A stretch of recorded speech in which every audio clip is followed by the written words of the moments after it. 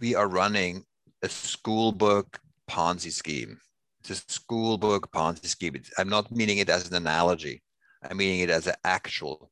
A Ponzi scheme is if you use the future to pay for the present. So in a Ponzi scheme, you pay the present investors by scamming the future investors, and then you expand as long as you can expand the investment base. So that's what we're doing ecologically.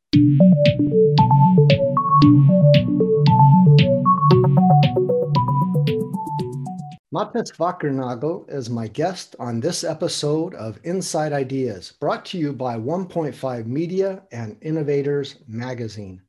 Matthias started his PhD, co-created the ecological footprint in the early 1990s with his PhD advisor, Professor Rees, at the University of British Columbia.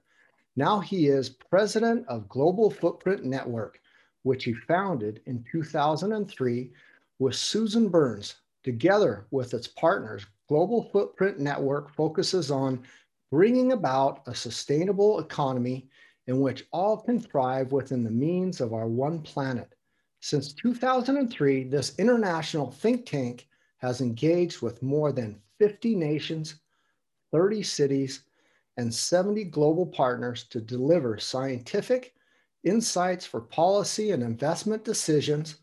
With their annual Earth Overshoot Day, they annually reach over 4 billion media impressions. His awards include many, the 2018 World Sustainability Award, the 2015 IAIA Global Environment Award, the 2012 Blue Planet Prize, the 2012 Binding Prize for Nature Conservation, the 2012 Kenneth E. Boulding Memorial Award, the 2011 Zaid International Prize for the Environment and Honorary Doctorate from the University of Bern, and the 2007 Skull Award for Social Entrepreneurship. Matthias, welcome to the podcast. Thank you so much for being here. Thank you, Mark. It's a pleasure. You've been doing this a long time. You came up with as a kind of your PhD thesis, I guess, so to say, as well, and been reading, studying, working on it for quite some time. And you've also been involved in 2 books. So the first book, Our Ecological Footprint: Reducing Human Impact on the Earth, with William E. Rees, your same person who helped you with your PhD thesis.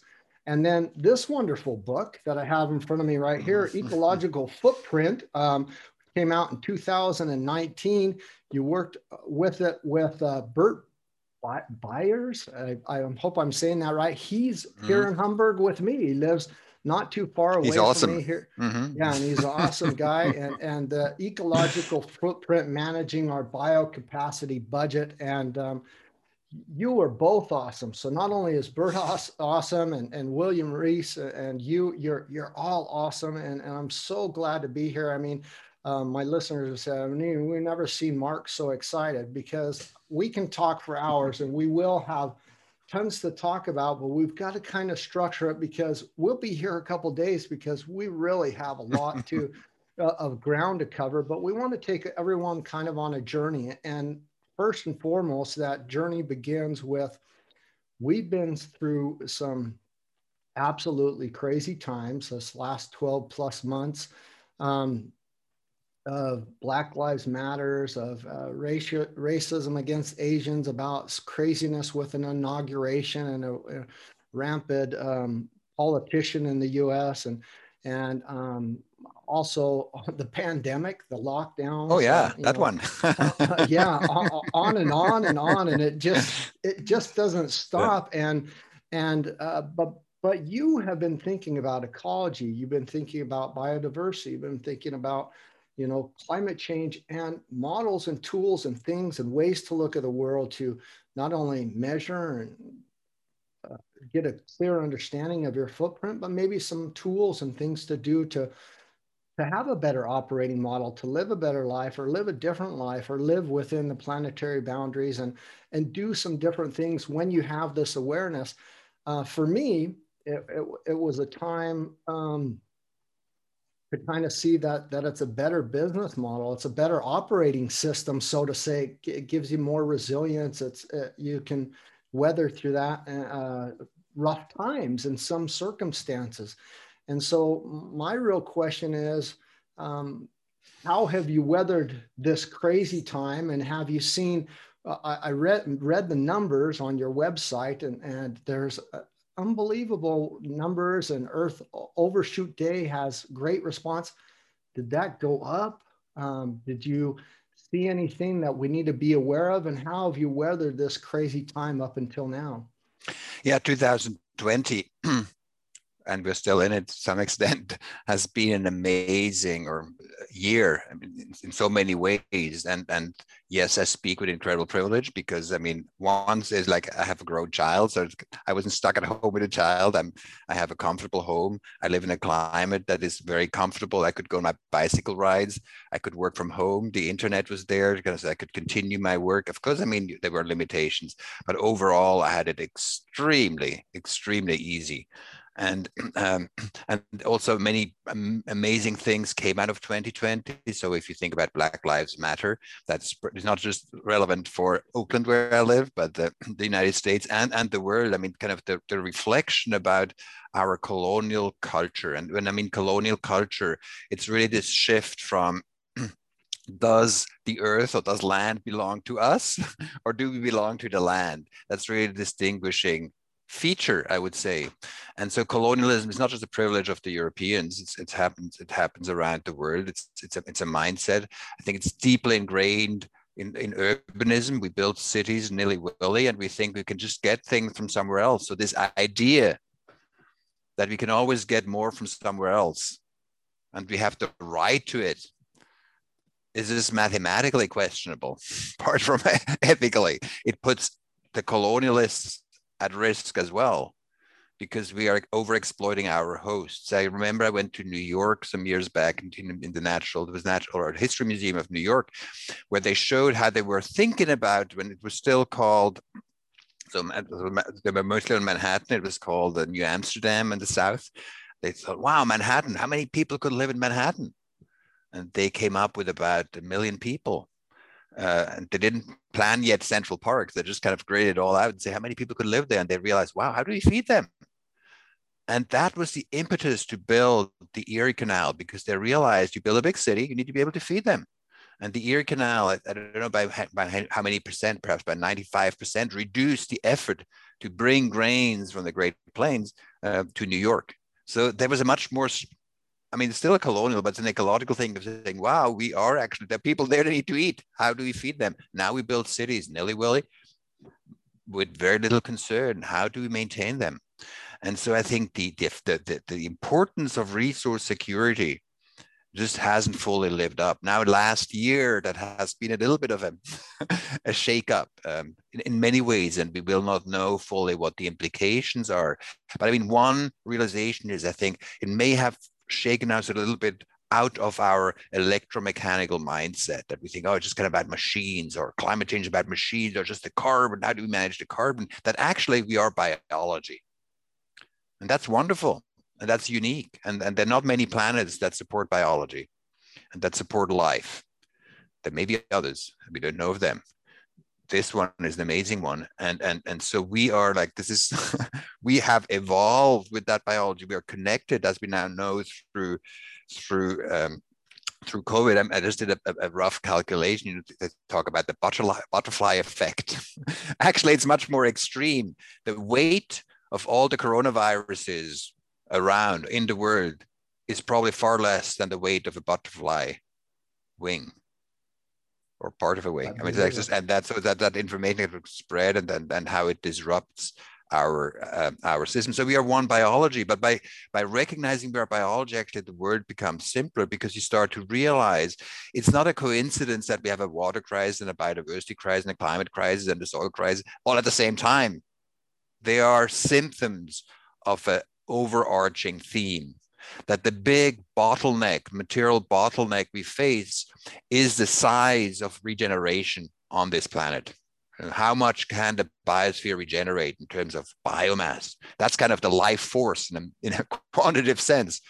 And how much do we take? That's the bottleneck.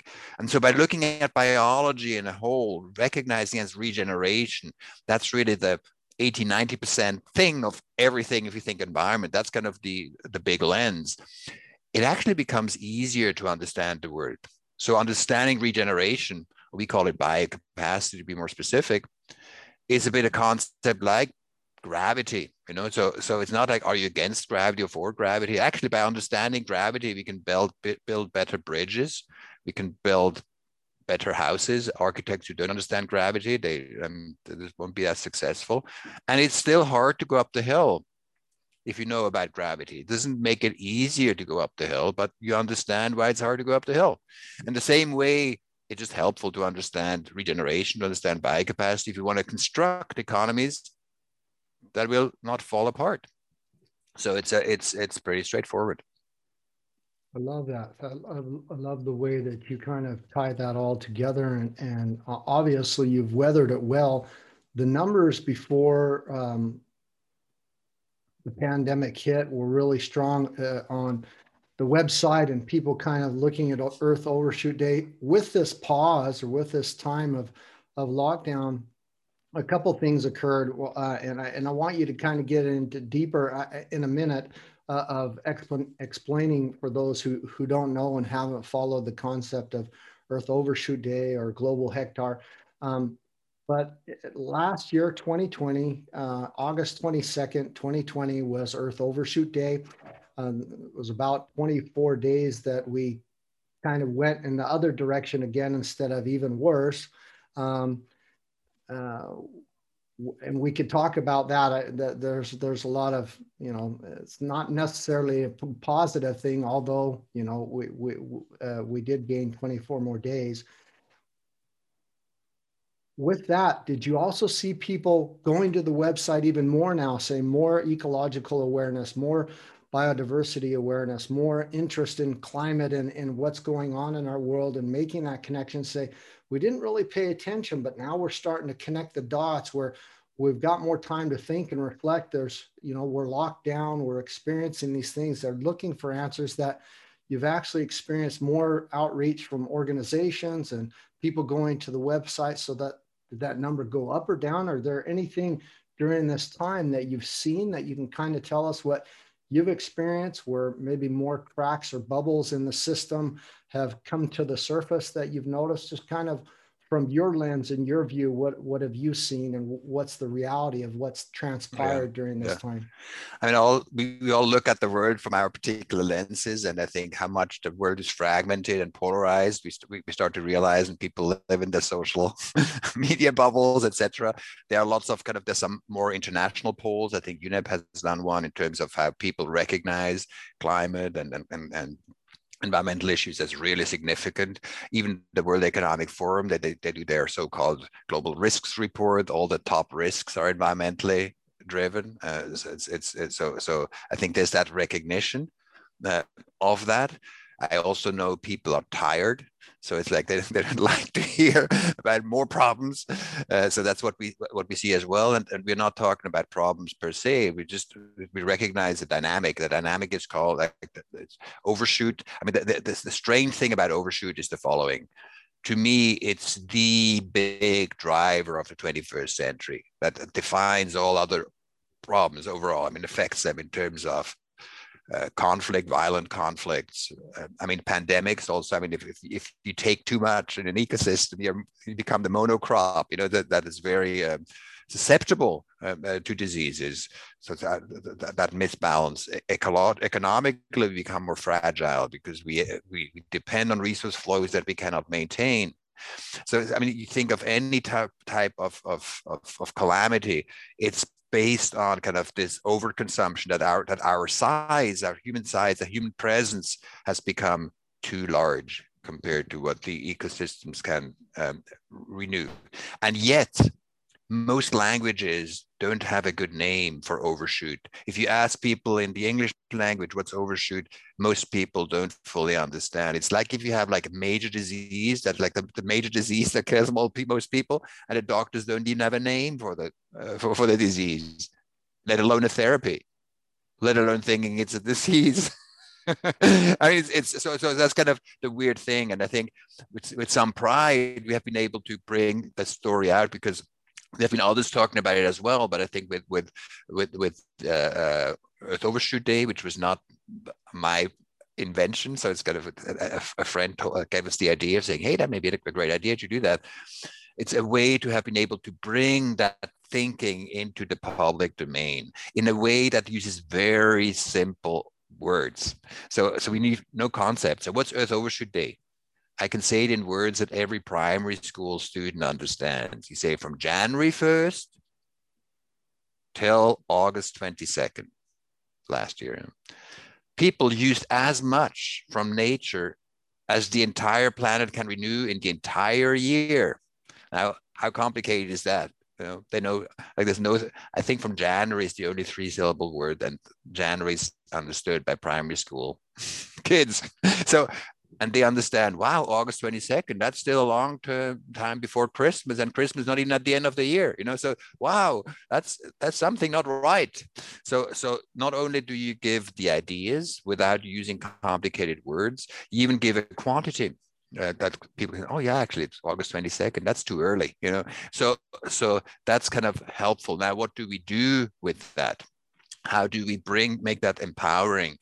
And we have now, for one of our communications people came up with the idea of saying, let's call it Move the Date, because the big problem with sustainability is that people know too much, and much of it is misconception. And I don't know if it's Mark Twain who said that, or somebody like Mark Twain who said the problem is not things we don't know, but the things we think we know, but ain't so, So, and I think that's a lot with sustainability. So sustainability is seen as kind of this moral burden of saying, yeah, we should, but then we'll have to suffer and I can't eat chocolate anymore.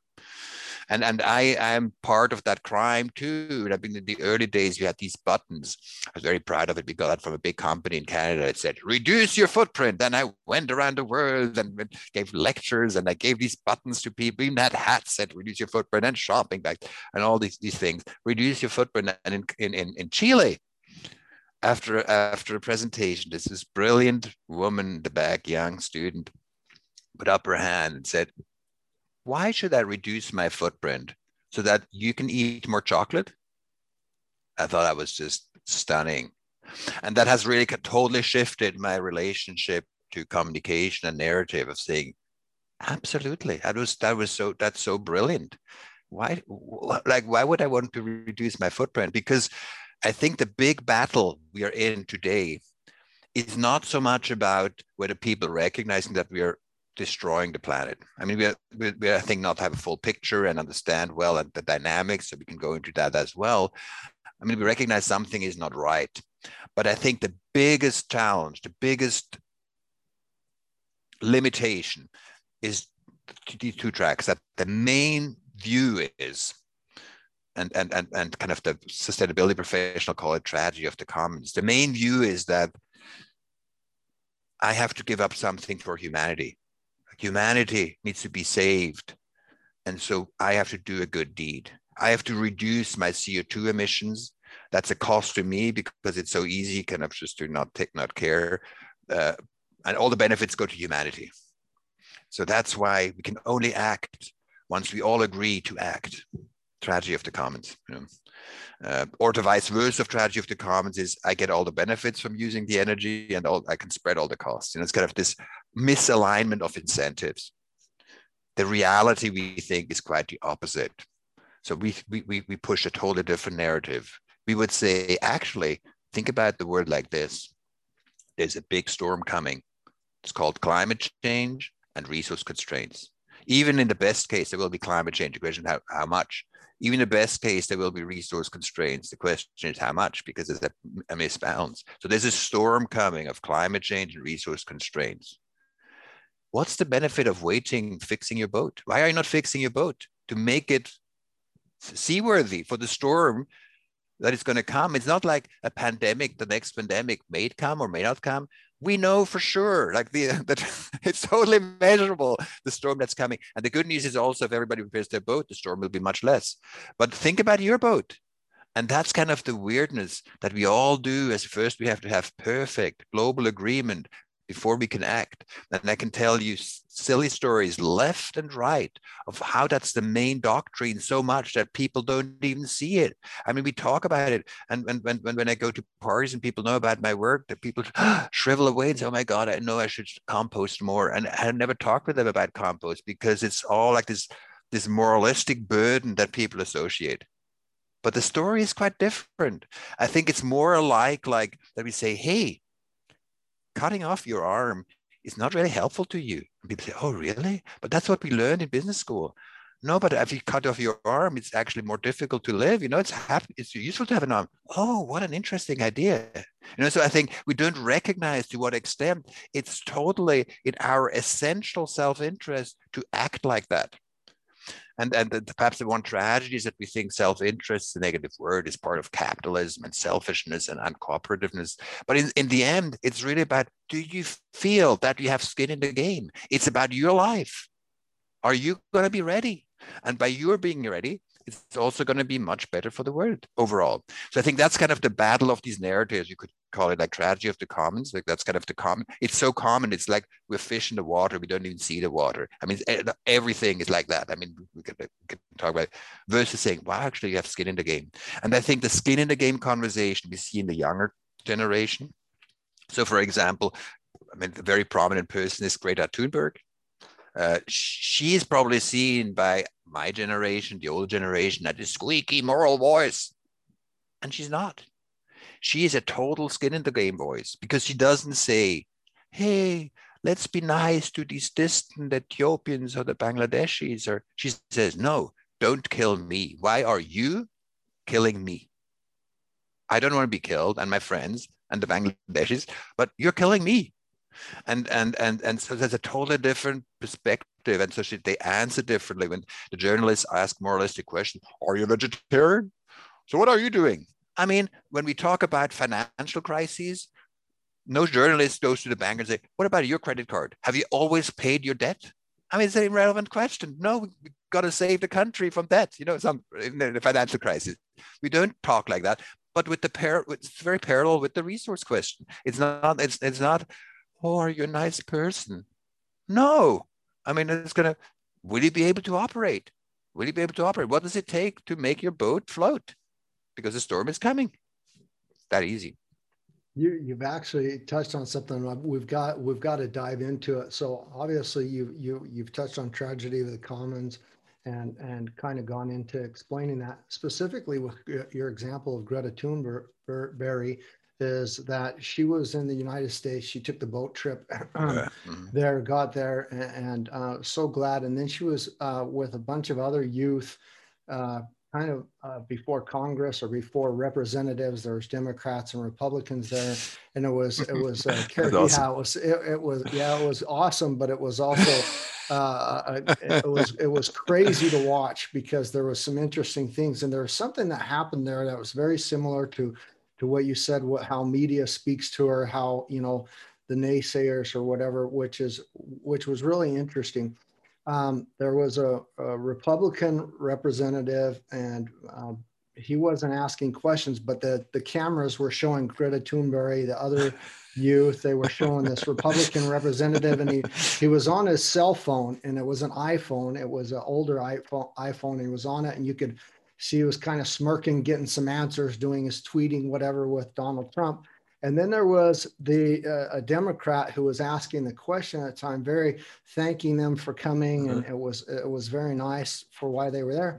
And then it came time for this Republican to speak to her, and he basically rhetorical, negative, very awful type of question, but says, the U.S. is doing really good. We've got renewables. We're moving forward with this and that, and we're so squeaky. But we're not going to do anything else until the Chinese do it, until the Chinese get on board and do that. What's with all the new coal power plants that they're doing there?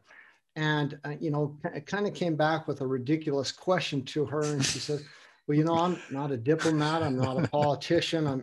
I have nothing to do with that. I really can't answer it. But it is kind of giving almost the blame to her and also saying, no, we're not going to do anything until they Yeah, or those that's very guys do typical. something. And what happened is she couldn't kind of answer the question, but she's very passionate, and exactly like you said, she's in full I think she alignment with said something herself. very interesting. I remember that. Yeah. Like she said, it's so interesting you mentioned that because in Sweden, our politicians say exactly the same thing about the United States. You know what? I think that's what she did say, but it was still kind of stifling. And guess what happened though? What most people didn't realize is the answer was right in front of her. The answer was right in front of us all in the camera. That cell phone that he had was made in China, and just shortly before that the U.S. Shipping their plastic and their waste to China was stopped. Correct? It was stopped. China said we're not going to take it anymore. And what she should have said is, yeah, it's okay for them. It's not okay for anybody, but what it is, it's okay for you to get a cell phone and have your emissions and your waste and all that occur in China, and then you reap the benefits of that, and then sit back and complain about the environmental impacts that occur to produce your iPhone or whatever to process your waste occurs in China, and the impact affects us all around the world because we're all on the same spaceship Earth. But those emissions and those resource waste occurred in China in actuality, and the poor wages to give you that cheap cell phone. And if you're going to say that it's not until they do it, then don't buy their products. Don't buy stuff that's made there. Don't ship your garbage there. And there's these narratives that let's be honest with each other, that we just need to get into the realities of. It's much more complex than that. Yeah. In our experience, China is much more attuned to these questions. I mean, there are the pressures of kind of there's the wants of wanting kind of more comfortable lives and all these kind of things. I have a very interesting story around that. We had an intern from China. She finished high school here, like her parents sent her here to the United States to get a good education, and then she got a Berkeley degree. She did an internship with us, and she told me the following story that's very interesting. In geography class, when she was in high school in China, they learned resources are really important. We have to look after resources very carefully. And let's use other countries' resources first before we use ours because they're so valuable. Yeah. And then you think that's cynical, but I wish every country would educate like that. Because if you say it's so important that we should use other resources first, if everybody did that, we would all make sure we're very careful with our resources. It's like with money. When you say, if you say, okay, spend your money, but be careful with your money. And if somebody else's budget for paying it, then let's use the other people's budget. So I mean, that's a logical thing with money. Everybody would say the resources. It's very parallel. China is interesting because culturally, it's one of the few zones that were not part of the big colonial empires. I mean, parts of China were colonized. The Japanese went there, that the Europeans went there, etc. Trying to get like the harbor cities and all these kind of things. But as a country, their thinking, their social sciences, their economics is based on a very different tradition than the West, that has deeply ingrained like colonial spirit in its economic things. Like, we just take resources from somewhere else, and then so the way resources are being dealt with in the social sciences in the Western Hemisphere, particularly since World War II, I think because our inability to kind of reconcile with the colonial like the formal colonial past of the Western Hemisphere, just kind of denied the whole resource side. If you look at economic textbook about development today, and you look up in the index about resources, you may find the word resources if you're lucky. And then we'll go to the chapter that is called the resource curse.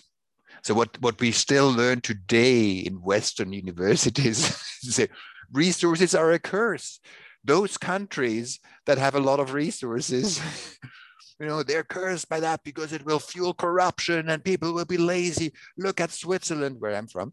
Look at Switzerland. They have no resources, and look at all the money they have because they have to work hard. I've been to many countries. I don't think in Switzerland they work hardest. That's not the reason. So it's this kind of super biased against resources. So deep in Latin America, the development doctrine is called el derecho al desarrollo. It means the right to develop, and it's a code word for saying, let's use up all our resources, and then we make money with that, and then we will be like the Swiss. I mean, it's just absurd to the nth degree. We had a very interesting conversation. It was a long time ago. Actually, it was 10 years ago in Ecuador. And that's just kind of to bring that into the picture again between kind of the noble and kind of, we call it the noble narrative versus the necessary narrative. Back then, it was under the Kyoto regime. The Kyoto regime called some countries Annex II, and they were lower income countries. They say, oh, you don't have to worry about this. You know, this is just for high income countries, which already said, oh, it's a luxury problem. But actually, countries that have low financial means, not to be resource secure, not to have the wrong resource requirements, that's most deadly for them even. So it's kind of this strange thing. Anyhow, they were an Annex II country. And so we showed them, you can go to our website at data.footprintnetwork.org. You can click on Ecuador. You will see that in 1960, they had 5 times more Ecuador than what they consumed, 5 times more. By now, these two lines have come together in just 50 or 50 plus years. When they saw these lines, some economists said, you must be against the right to develop. You are contra el derecho al desarrollo. And we said, not at all. We are totally for development, but we are against el derecho al colapso. We are against the right to collapse. Okay, what does that mean? Yeah, because when you don't have resources, what do you have the money to get the resources from in a world that is an overshoot already? And so they saw that and they put in their national development agenda, getting out of an ecological deficit as a priority. They didn't succeed yet because they're so oil dependent that they continue to make quick money by selling resources. But they start to recognize this is not just a nice thing to do for others. This is an essential piece for us, not because we gave them money or we had political sway or there were demonstrations in the street or there was anything. They just reckon, wow, yeah, that's what we need to do. I think that's a bit the hope for me, that actually once people start to recognize, wow, yeah, it's about my boat.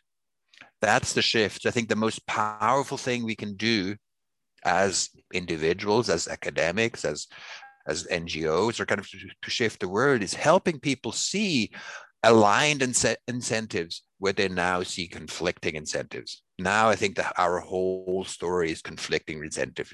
Oh, we should, it would be nice. Oh, we have to commit. Make the CEOs commit. All that language reinforces the narrative that we should wait with action until we have full agreement. That's a noble deed. A noble deed costs us. And a noble deed we may do on Saturday afternoon, rather than saying, this is existential. If you don't get your boat right, if you don't get your act together, you'll go down with others, but you'll go down. Yeah, that's that old and new worldview, and really that what you're really getting into is the noble narrative that really means nothing. It's a noble number, it's a noble goal, it's a noble statement, but it has no teeth. It doesn't mean a thing. It means we're going slower in the wrong direction, or even doing inaction. Yeah, it's pernicious. It's always pernicious. Someone else.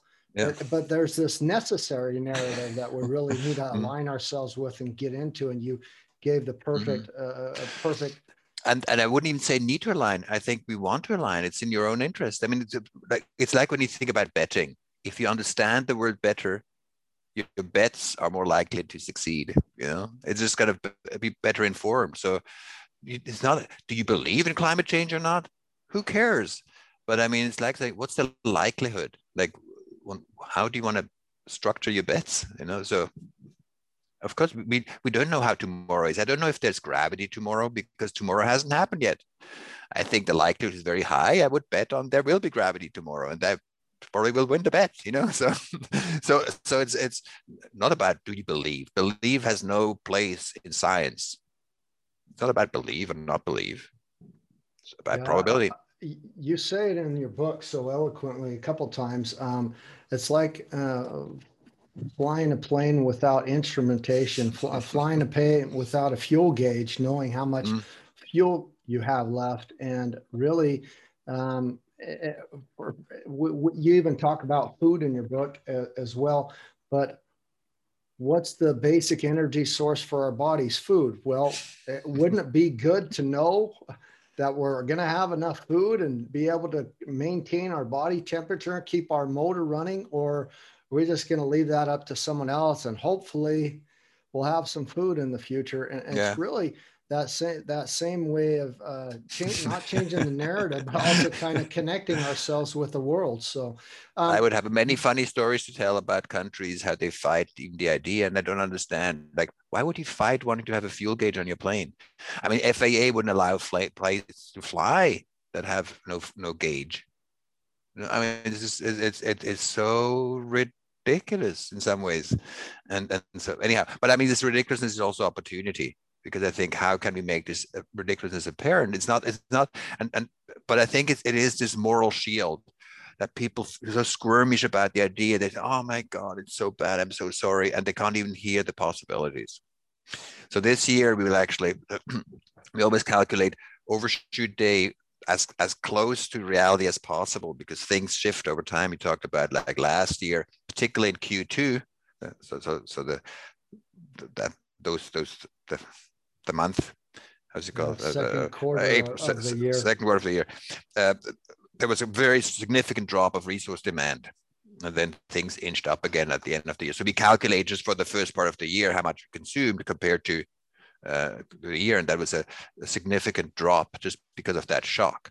And the thing is, I think what maybe not enough understood, the regenerative future will come, whether you like it or not. It will come. It's the only physical option, because overshoot will end. It will end. It's like, you cannot overuse your bank account forever. It will be empty at one point. Sorry, it's called math. Anyhow, so the only question, or the only choice we have, is really, do we want to do it by design, so it's on our terms, or do we want to have it done by disaster? That's a choice. We call it, like, you can have one planet prosperity, or you can have one planet misery. But choose is very hard choice, very hard. Oh, let me think. Oh, and so that's what we saw in 2020 with the epidemic. It was kind of, it pushed us by disaster, and it pushed us down. Now this year the story will be even a little bit kind of more boring. That's why we have to rethinking the story, because to some extent even those resource gains have vanished, and we have suffered. So we had disaster and suffering and not even made any progress. Oh my God, what's the silver lining here? And so what do you do in the story? But actually, I think the silver lining is the following. Things actually have happened. Things do happen all the time. We've been stuck at home. We may not see those things that happen around the world. There are shifts. They may be too slow, but there are a lot of possibilities out there. So what we will do is kind of, that's not even announced yet, I just tell it to you for the first time, is that we will do 100 days of possibility after Earth Overshoot Day. So because that's kind of the bridge from there to Glasgow, it's to say there's so many possibilities out there. If you want, what do you want? The question is not what should you do? The question is, what do you want? All people born after 1985 will be in the workforce by 2050. If we want to have a chance of not to have runaway climate change, we should be out of fossil fuel use well before 2050. So in their professional life, they will have to see a transformation of a size and scale that we haven't seen before. If you think about the iPhone, how quickly it developed, that's kind of for the entire economy. It's mind-boggling, but it's also exciting. It's kind of building something totally new. Now, I think academic institutions have failed people and students today. They come out of university today and are clueless what to do, because the professors are clueless largely and not honest about that they're clueless. The first thing, like with Alcoholics Anonymous, is to acknowledge that you have a problem. I think it's times we don't know. I don't know how to do it, but I know we need to get her somewhere. And so we have to have a partnership with each other, and an intergenerational partnership of saying, sorry, we totally effed up, but we don't know. We tried and we don't know. And we want to help you, and you may have ideas, and we are here to be mentors as we can help you. What do you need? What do you want? so because you'll be the captains of Spaceship Earth, and we our duty was to prepare you, and we failed so far, and now we need to do it in kind of after class hours to kind of see like help you to be the captain you need to be, you know. So anyhow, so I think that's, and I think that also brings this energy forward of recognizing there is possibility. What can we learn from the possibilities that exist? And it's quite dramatic, and it's kind of, and I think the stunning thing for me is, I mean, how we have failed, and I think the so-called sustainability movement has utterly failed, and I'm part of that, in terms of, like, we had a conference in 1972 in Stockholm. Yeah, The first the time pinnacle development conference. environment came together, the Stockholm conference, and Indira Gandhi came there, and everybody, and they had a very clear byline or summary lines. They called it only one Earth. Now, how much clearer do we need to be? Only one Earth. Then we moved to 20 years later to the Rio conference, and before that, sustainable development was kind of defined the way I can tell you the legal thing. You need a lawyer to understand what it means. Meeting the needs of the present generation without compromising the ability of future generations to meet their own needs. How many people understand what that means? And I mean, and so that we don't even say environment anymore. It's like we don't recognize the physical context, and then we move on, and now we have the best computer models and everything, and now we talk about sustainability. It's so confused. People don't even realize that we are biology, that we live of regeneration, and we talk about sustainable growth and all kinds of funny things. And it's, I mean, the confusion is incredible.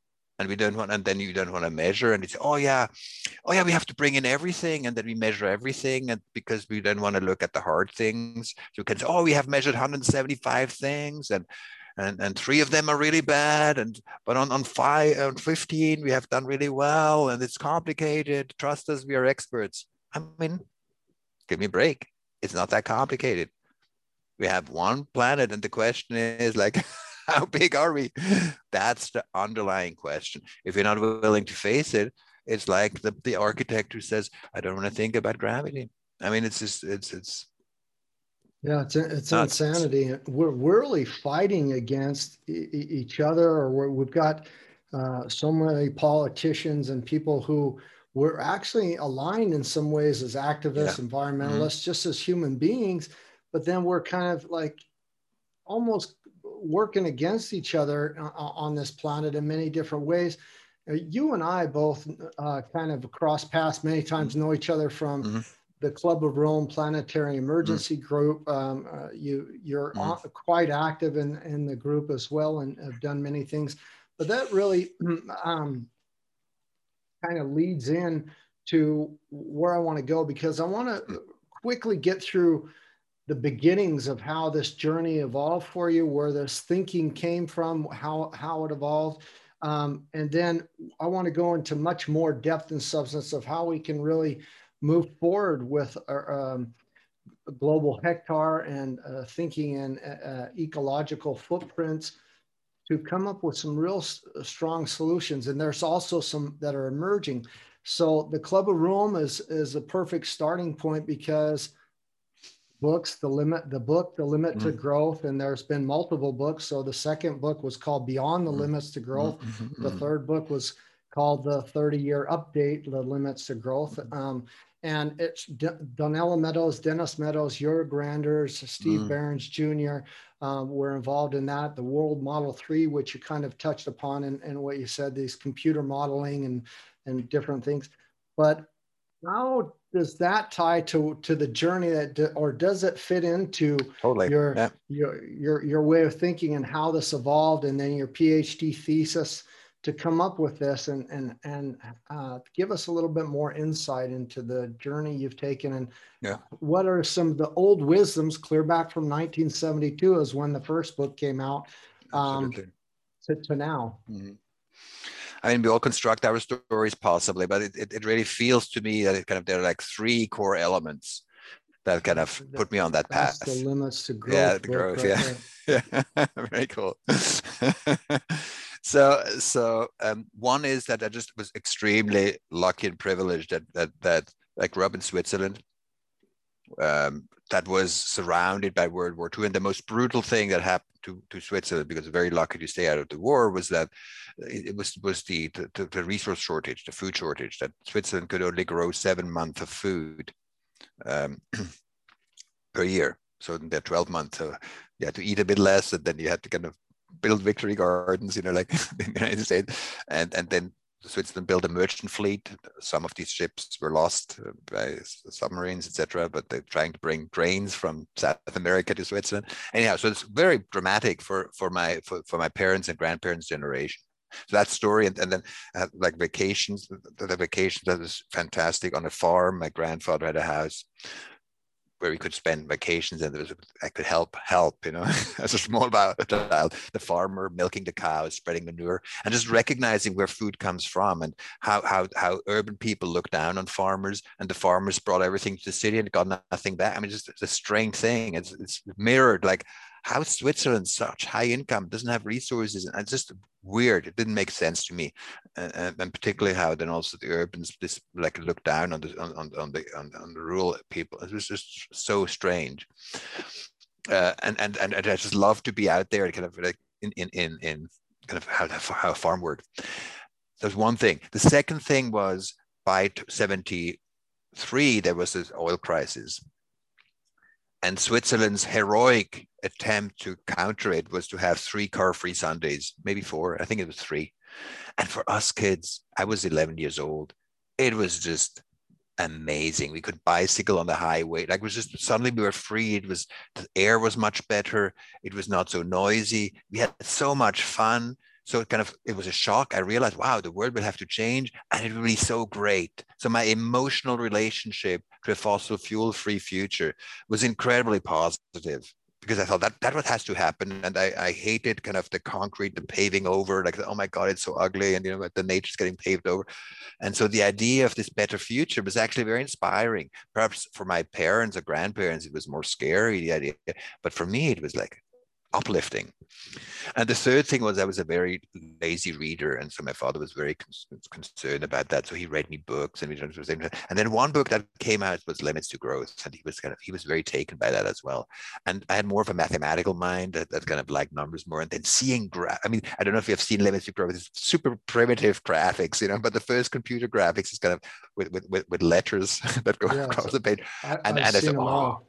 And before, books had only kind of words, and that was like one of the first books that actually also had graphs in there and numbers, and I was really taken by that. And wow, over my lifetime, things could change like that. And computer model.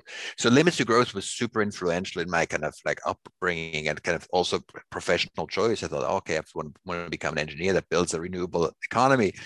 And then, I mean, the amazingness that then through that, like, these were like Limits to Growth. I was like the rock star book, and then I got to know most of the authors. Donella, unfortunately, she passed away. She was amazing, and Jürgen and Dennis, both very, very kind friends. Like, so, wow, you can become friends with your rock stars. It's amazing. So very influential. And then when I started a PhD, like when we looked at kind of this whole question of how do we bring the idea of carrying capacity, or the limited capacity of the plant, how to make that actionable. One key insight from studying Limits to Growth and how it was received is to be very adamant about being descriptive rather than producing forecasts, because as we don't know if there will be gravity tomorrow, we know for sure nothing about the future. And so philosophically, you can always deconstruct any argument. If you don't like it, you just say, oh, we don't know if there will be gravity tomorrow. And it's an unwinnable argument. It's not the unsettleable argument. So, oh, maybe there will be this in the future. So you can never settle that argument. And so it stays open and nothing happens. So we say, no, we just account. We just document what is. And we still were accused of being like Limits to Growth. We have nothing to do with forecasts. It's just accounting. But it's just because people are so much stuck in their views. So yeah, Limits to Growth, super influential, and we learned about it a lot. Learned from it a lot, how to position ourselves.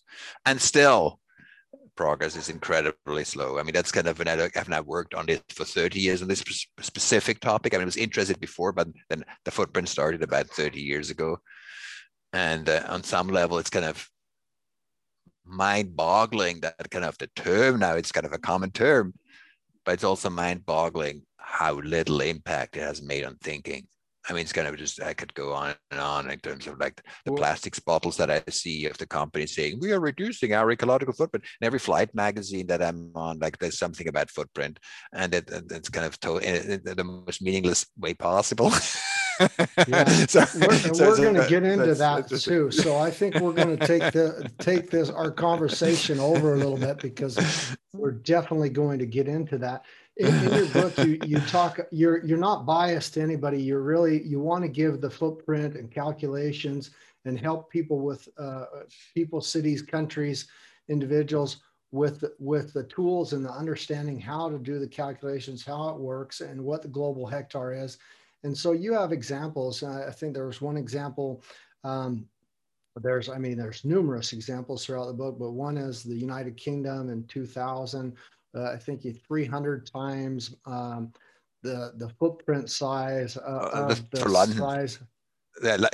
London uses a footprint that's about, I think, roughly 300-fold larger than the area of London. Of course, exactly. I mean, cities, they don't produce their food, and so London, exactly. And then and then the one where I have the bookmark is you're real positive about the new model of development in China, and there's just a lot of things in there that we don't think about, we don't put into perspective, especially when we're with the blinders in the city, living in London. If we're in the middle of it, sometimes we just don't realize, and especially with the way the world was before the pandemic, many of us were running around from job to job, and we were focusing on just surviving almost, instead of the bigger picture. Now, I think a lot more people have taken a step back, or had hopefully used the time well to have a little more reflection on the bigger picture. One thing that kind of just got swept under the rug that I want to mention before we go into some deeper stuff is right before the pandemic hit, Australia, 2019, 2020, was still extreme brush fires, extreme fires.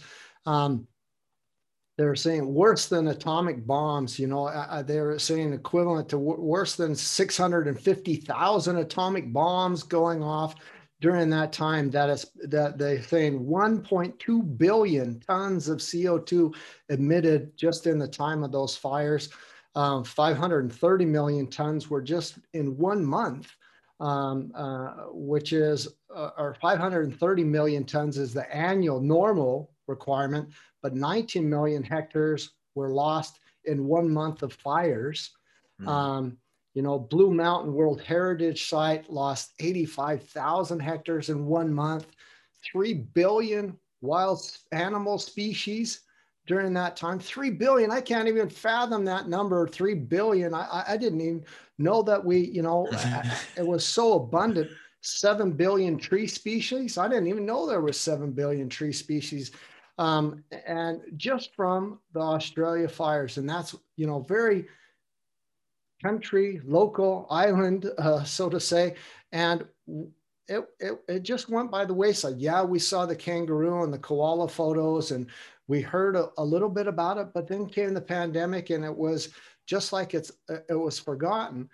But that was definitely an overshoot of resources from natural issues, but also because of the way we were using resources, the way it's got warmer and warmer because of climate change and many other things. So there's that.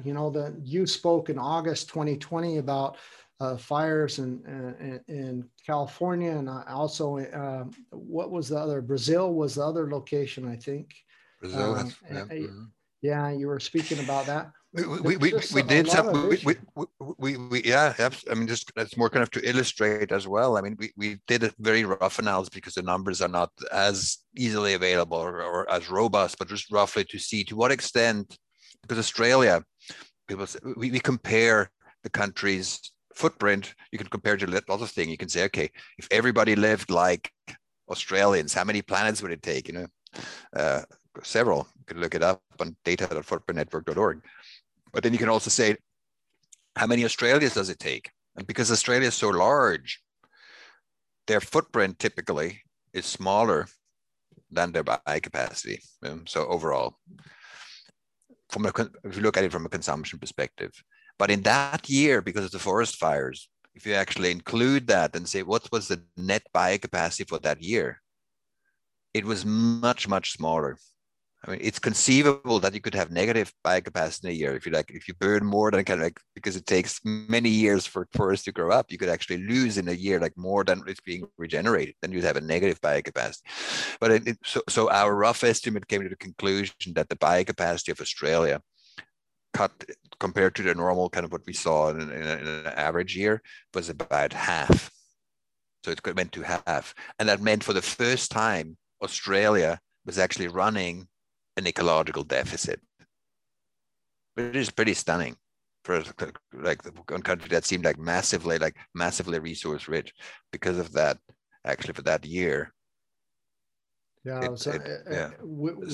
kind of totally forget about some of those things that are going on, and it's going on all over the world. I mean, the rainforest burning in Brazil ties to politics, Bolsonaro allowing things and companies and corporations. Then another thing with whether you group it into colonialism or not, but the Brexit and then the lockdown and all the decisions on that, a lot had to do with race and food workers, migrant food workers, not only grocery stores, but clear to farm workers that now were locked out of the United Kingdom. And because of that, there was no workers to take the job. You think, okay, because of the Brexit and we all had this great vote that now all those jobs would go to people in the United Kingdom to fill those positions that they were worried about losing. It's quite funny, this idea of independence on some level, because if you look at the UK as a whole,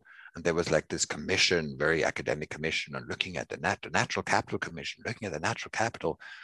And they missed 3/4 of the natural capital they used, because if you look at the demand of the UK, it's about 4 times larger than what UK's ecosystems can renew. And then we should go even a step further. Like, how many planets would actually be good to be used? So getting Earth Overshoot Day to December 31st is probably not kind of the ultimate goal, because we are in competition with other species. I mean, the fish that a seal eats, I cannot eat, and vice versa. So E.O. Wilson, he made this kind of bold proclamation, say, wow, maybe we should use half Earth. So it's just half the planet, because the others need food as well. That would allow about 85% of the biocapacity to be maintained, not 100%, but 85%. And that, if you use half, it will also be good for climate change. Now we use globally about 1.6 fold. So we 60% faster we withdraw than it's being regenerated. And probably a better level would be half. So that's about 3 times less. Many people, when we say we use 1.6 planets, that doesn't make any sense, that you just use up the planet that's gone. Oh, you said Earth Overshoot Day was on August 22nd, but I opened the fridge on August 23rd and there was still beer in my fridge. What's going on? And so, yeah, okay. It's like in a bank account, if you use more than the interest being paid or deposited, there's still money in the bank. It's good.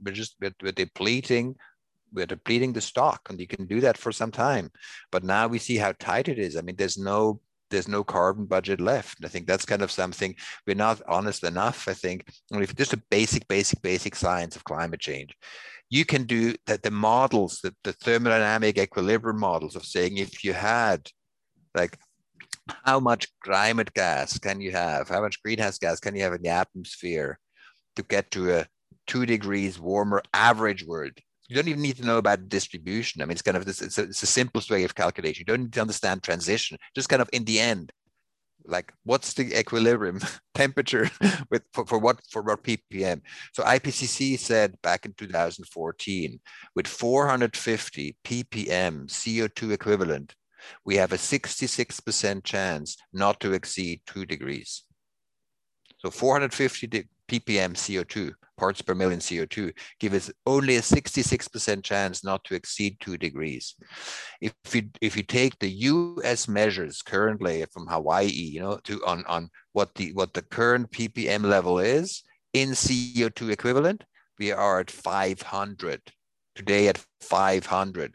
450 is not even adequate for Paris. We are at 500. There's no budget left, really. And then we say, oh, there will be net sequestration in the future. From where? I mean, of course, there are lots of possibilities. I'm not saying it's not possible, but that takes huge effort and may compete with food production. It may not if we're very careful, if we shift agriculture.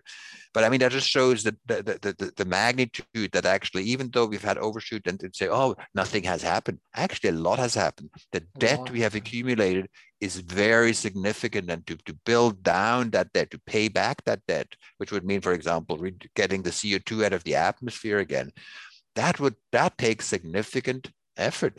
And so I think the time lag, you say, oh, it's about time lag. It's not that big of a time lag. If you think about how long do houses last, how long do roads last, how long do power plants last, if you compare those time spans with how quickly climate change and resource constraints are emerging, or the fact that we need to be out of a fossil fuel economy within like 30 years. These 30 years are much shorter than the lifespans of most of our physical investment. So if we continue to invest today, I mean, we should have obviously started earlier, but today to invest in things that have no future, we invest in our own demise. That's why it's so hard for me to understand the German commitment to continue to build out the natural gas infrastructure. It's insanity from my perspective. Yeah. It's insanity. Or I mean, and even like the kind of this like circular thinking logic in Switzerland, people are very proud of that we are incinerating our waste. Now, waste in Switzerland has less carbon intensity, has more carbon intensity. It's more carbon per kilowatt hour produced than coal. It would be much better to burn coal and put the garbage in the coal mines. Not that is a good idea, but it just comes to show how grotesque our thinking is. It's already existed. It's just waste. It's burning the waste. It's a good thing. I mean, it's just so we are so far off from recognizing what regeneration actually means. But this is a basic thing. It's not that complex. A child knows, Well, with Earth overshoot, with global footprint, so it's ecological footprint, but we're really talking about economics quite a bit. Economics is the major factor, and there's a couple more that we need to talk about. Herman Daly, 82, I think he's 82 years old now. But he wrote this book. Matter of fact, he wrote a couple books. I've got them right here. He started in the early 70s. Ecological economics. Here's another one. They're academic books as well. Very thick. Good reads. Super guy. Used to be with the World Bank and that. Was some of those influence to you as well? Absolutely. I only got to know Herman Daly's writing once I went to Canada to study. I didn't know him in Europe back then. So I went to Canada in '89. And that's one of the few, and that was like mind blowing for me kind of to read, because I wasn't courses about, I was very skeptical, like the whole growth idea. And then I had courses with professors like just on that. There were some that were interested in kind of new ways of thinking about economics, but I didn't know about Herman Daly, and that he put it so clearly and so simply. And it cost him his economic career. He was not able to find a position in any economics department ever after, and it's quite stunning. Yeah, but I mean the same. When your father read The Limits to Growth to you, probably was well above 10 years of age or so. But in the beginning of The Limits to Growth, so much controversy, so much pushback, not just from economists, but many politicians. It was a controversial, a lot of pushback.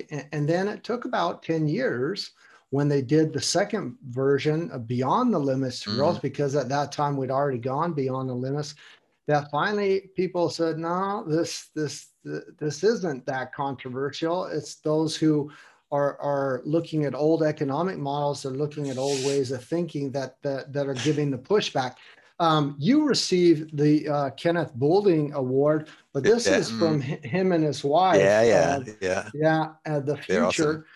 And it's a crazy title, The Future. But the interesting thing is, okay, let's talk sustainability. You said sustainability in the beginning, and the legal definition. It's hard to understand and to grasp.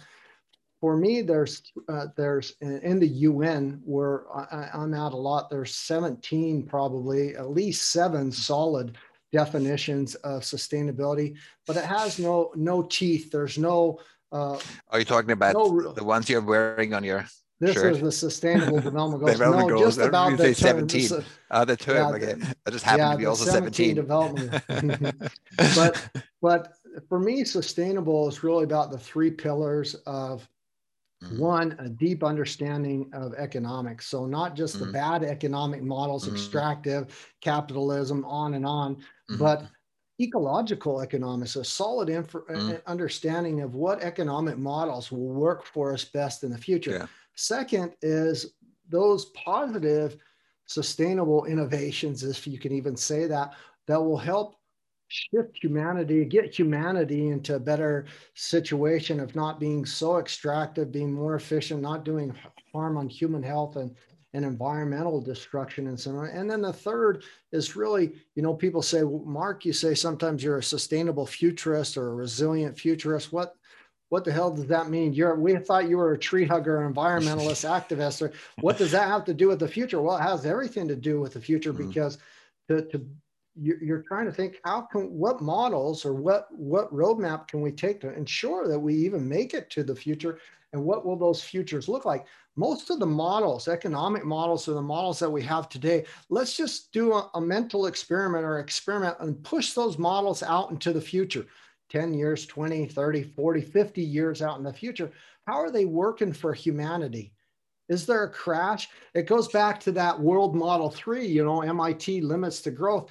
Let's put those models into practice and push them out, even through scenarios, into the future.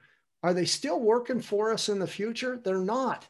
Most of our economic models that we've had in the past, I think I've lived through 5 bubbles. You've probably lived through more bubbles. We have these economic bubbles, and you hear as they're coming, oh, we're facing a bubble. And then what happens when the bubble bursts or collapse? Well, we have a bailout. If you're the US, we have a lot of bailouts. The Netherlands had the big tulip bubble, the tulip economic bubble. But when these bubbles burst, the damn thing is we go back to Einstein's problem theory. We go right back to the same broken model and hope that it's going to be fixed. It's even worse than the bubbles, because bubbles could just be a little bit of overheating and kind of like waves. But actually, we are running a school book Ponzi scheme. It's a school book Ponzi scheme. I'm not meaning it as an analogy. I'm meaning it as an actual. A Ponzi scheme is if you use the future to pay for the present. So in a Ponzi scheme, you pay the present investors by scamming the future investors, and then you expand, as long as you can expand the investment base. So that's what we're doing ecologically. So no Ponzi scheme doesn't end. I mean, it's not possible. So it will end. So how do you deal with Ponzi schemes? First, you need to recognize them. Then those who actually get out early are better off. They lose less. So getting out early is it's not a tragedy of the commons either. It's actually very helpful to recognize that you're in a Ponzi scheme and end it as quickly as possible. So I don't fully understand the advantage of not doing that, and not recognizing it, and how everything. Oh, this is an extreme view of saying we're a Ponzi scheme. But I mean, tell me what's not Ponzi scheme. I mean, so the Ponzi scheme is it's just an overheating. It's actually just we're building on liquidation. Yeah, I don't know what else we have to add. Yeah, no, we've got plenty more to add. So in your book, you also talk about some real good models that or some ways of thought. This One Planet Living from BedZ, and we see it in other examples. I'm working on one. It's called NEOM. It's a new city project, NEOM in Saudi Arabia, 175. Whether that will be something that really comes out and proper, we don't know, but we hope that it has that. There, to focus more in, we've got extractive economies. We've got, the donut economics. I've got Kate Raworth's book right here. You also mentioned that in your book. We've got Mariana Mazzucato is kind of a mixture of that and other economics. And there are so many different types of economic models that we've gone through, that we have, that circular economy, ecological economics, which also comes from Herman Daly, which is steady state economy, also an old model of John Stuart Mill over 100 years ago. And now there's these, and I don't know if it can be considered an economic model, but Johan Rockström, Stockholm Resilience Institute, Potsdam Institute, Klimaschutz, this planetary boundaries, which is really ties to Kate Raworth as well with her donut economics. And I want to know, because I'm a big fan, I'm a believer, you got me on board. I think that the ecological footprint, I think the global hectare is my ecological economics. I think that is the best model for me. And I want to get crazy with you in a minute and kind of talk about some ideas that I've had, and if you've thought about them as well.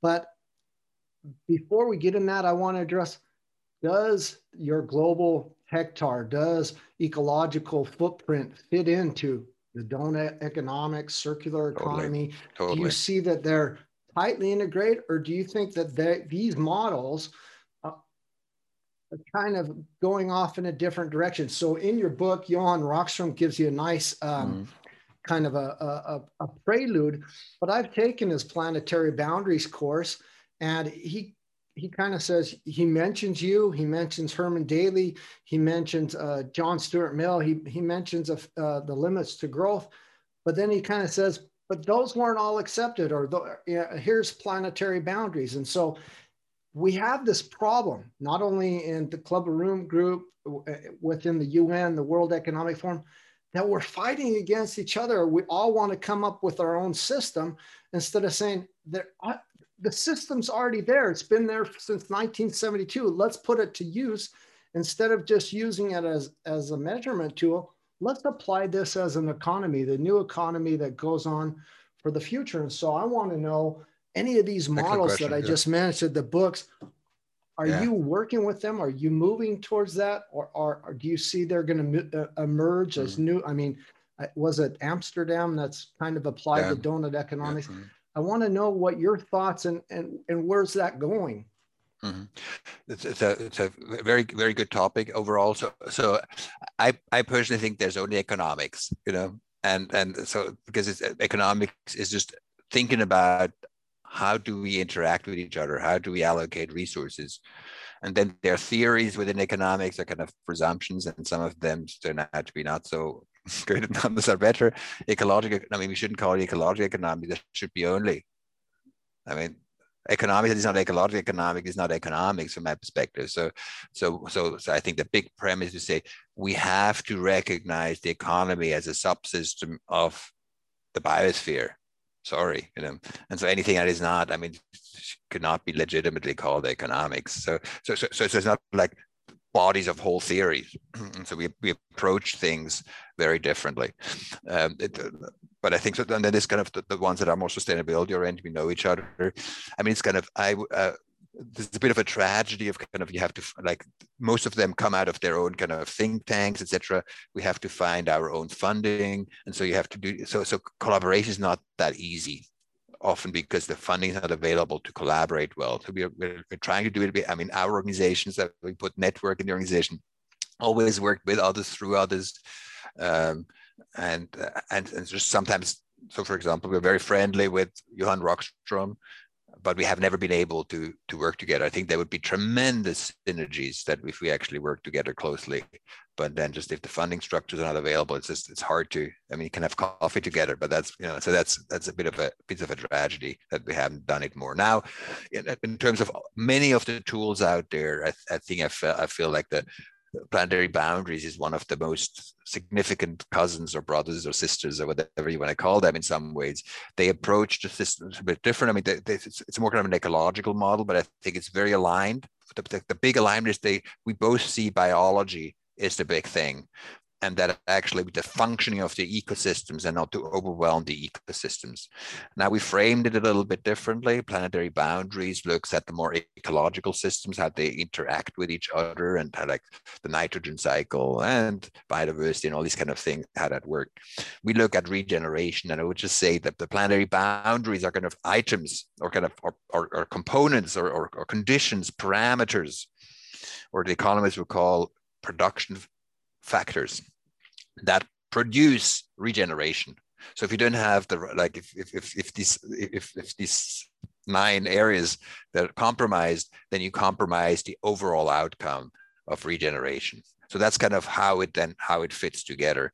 That we're not explaining how the world operates and how the various things kind of hit each other, but in the end, that's the outcome of regeneration. So what we can offer then in addition, like the planetary boundary is great to understand the global system. It's not that great to scale it down to different pieces, So for example, a country. So how do you cut down the water to one country? But actually regeneration you can, because we look at the country as if it was a farm. So you can look at in the end how much regeneration happens within your farm. And of course, people say, there are boundaries. You cannot cut the environment in pieces. You cannot cut, but there are farms, and if the cow is on your side of the farm fence, I have to pay for the milk, and if it's on my side of the fence, I can milk the cow without payment, so biocapacity, territoriality of it is a way of kind of thinking about like who has access to which part of the biocapacity, and it's in the end it is biocapacity that we live from, and all these aspects are somehow competition for biocapacity. So anyhow, so I think that this, just to say the synergy, so there would be much more that we can do. And I would love to do that. And I regret that we haven't been able to find resources to do that together, because I think we could leap big bounds. So now in terms of the donut economy, again, donut economy, I think it's a wonderful way of kind of getting people excited and showing the absurdities. Yeah, the absurdities. The donut. Yeah, and so that's what has been our lemma since the very beginning. That we say, how can we thrive within the limits of nature, So that's kind of that's the big tension. I think rather than saying sustainability, I find that much more helpful to say, what's the soccer game you're looking at? One, we want to live well, and there's only so much planet. How do we deal with that conflict? And that's what Kate also put down so well. And I think the brilliance of Kate's work is 2 things. One is to make that story very visual, but a good name, donut. Donut's kind of funny because donut is not healthy. So it's kind of, it's round, it's easy to see, and it brings together. So again, like when you just say, how can we live well within the means of one planet, sounds a bit boring, but you say, this is like not having enough and using too much, and so there's this donut, so that's kind of, and so visually it's really attractive. It's a great symbol. It brings things together. It focuses.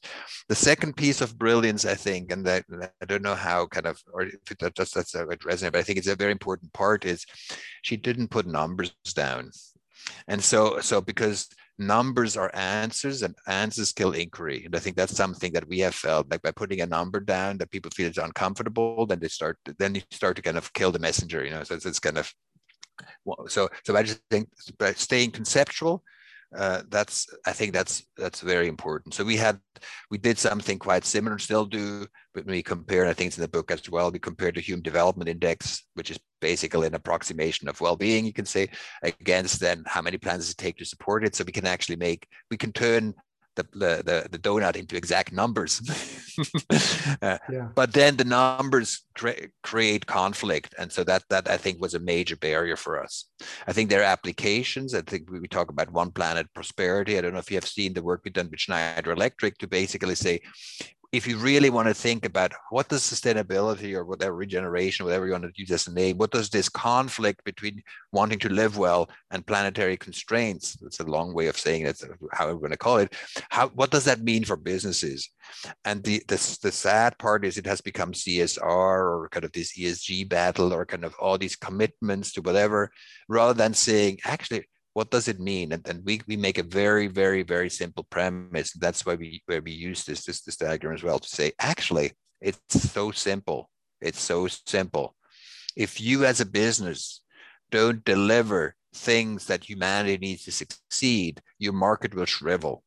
If you offer things that humanity needs to succeed, that will be helpful for you. Now, it doesn't guarantee your success. It's like playing soccer downhill. It's easier. There may still be Messi on the other side or Ronaldo playing against you, but it's easier on average playing downhill soccer than uphill soccer.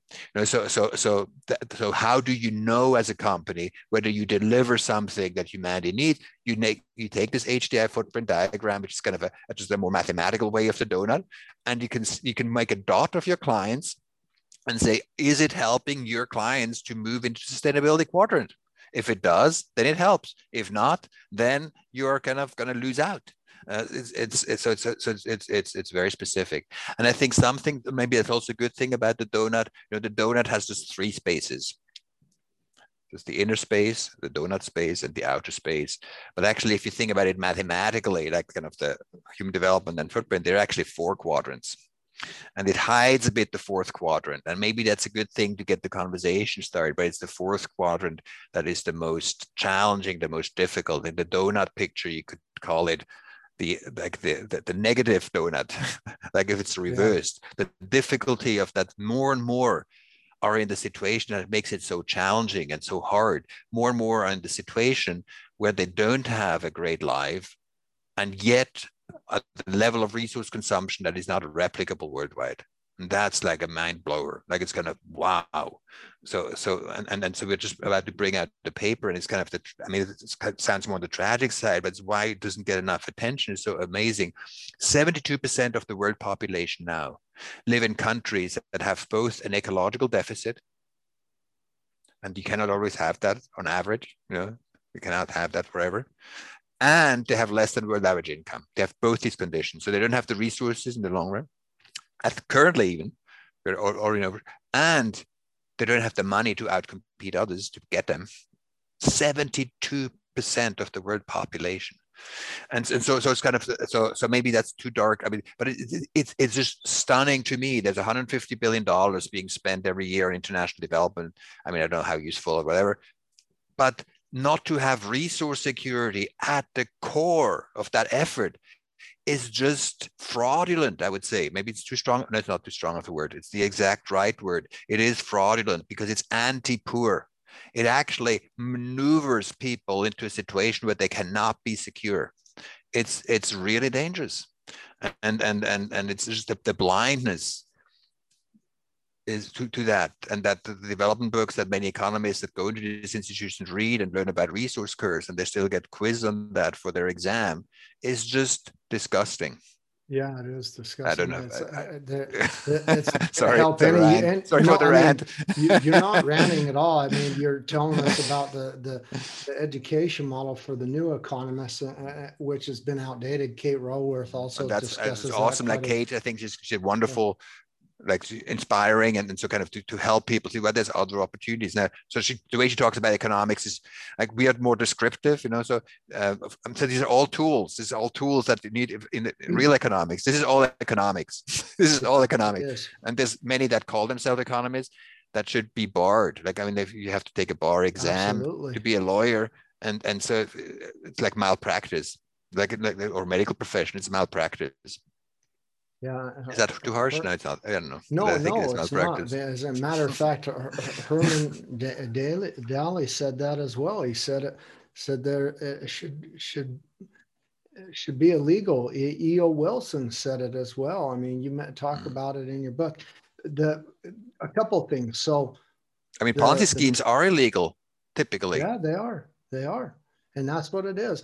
In your calculation, in your measuring the data a lot comes from the UN, but you mentioned one. You mentioned HDI, which is life expectancy, literacy, per capita gross national income of the place where they live. There's the World Input Output Database, WIOD.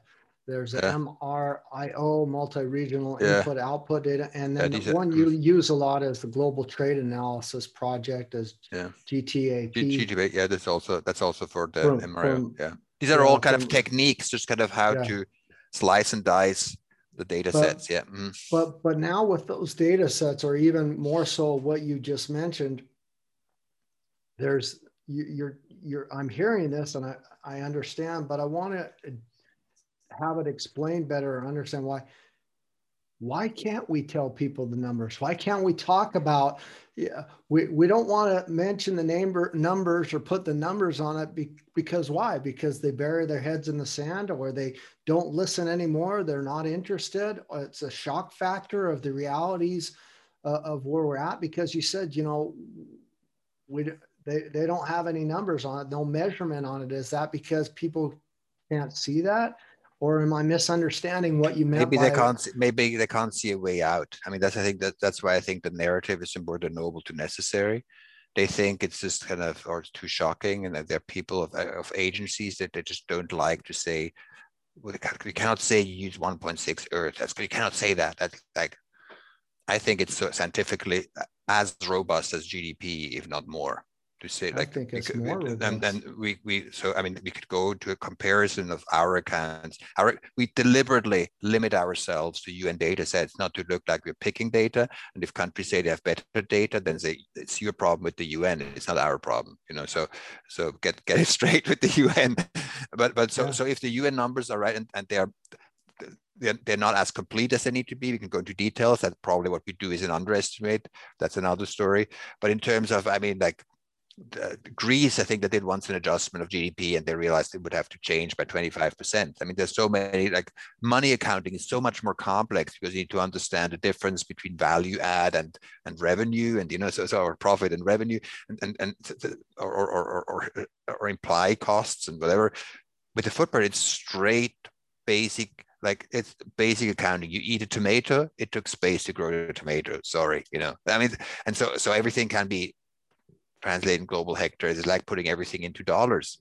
I once talked, this was actually interesting, a central banker in Colombia, and he was an agroeconomist before. So he had kind of both. He was an agricultural minister before, so he knows agriculture, economics, etc. So I told him about the global hectares, and I said the global hectares is it's like a currency. It's a physical currency that we can translate everything into in terms of the ultimate budget, and this is the currency. And he said, absolutely. And actually, it's the only currency that is not a fiat currency. Yep. It's backed up by reality. And I thought, wow, that's a good line. So that's the global hectare. It's a currency backed up by reality. I've noticed the trend over the years as far as the numbers go, what you say as well. The Associated Press, the AP, used to come out and they tell you the replicable global hectare, which is now 1.6, but then they tell you what the deficit, they tell you what per person global average is that we're using, which was the Earth overshoot. Yeah. And then they'd say, and that's a deficit of this much. Yeah. And I haven't seen that for the last 2-3 years now. I haven't seen that anymore. We'll do, we're now, this year, for the first time, it will be a bit more active in Germany. That it will be what we call German Overshoot Day. Its acronym is GOD, so it's a very godly affair. It's on the 5th of May. And so we're pushing that a bit. So for countries, it's a bit more complex. There are actually 2 different days. So for the world, it's Earth Overshoot Day. So by when have you used as much as Earth can renew? For a country, there's a number of ways you could look at it. One is to say, if everybody lived like Germans in the world, by when would be Earth Overshoot Day? That's the 5th of May. If everybody lived like the Germans around the world, it would be at Earth Overshoot Day or on May 5th. You can also look at it from the perspective of by when has Germany used up the German budget? Now, Germany is kind of peculiar because it's the country, its biocapacity per person is about the same as the world's biocapacity per person. So the productivity per person in Germany is about the same as worldwide.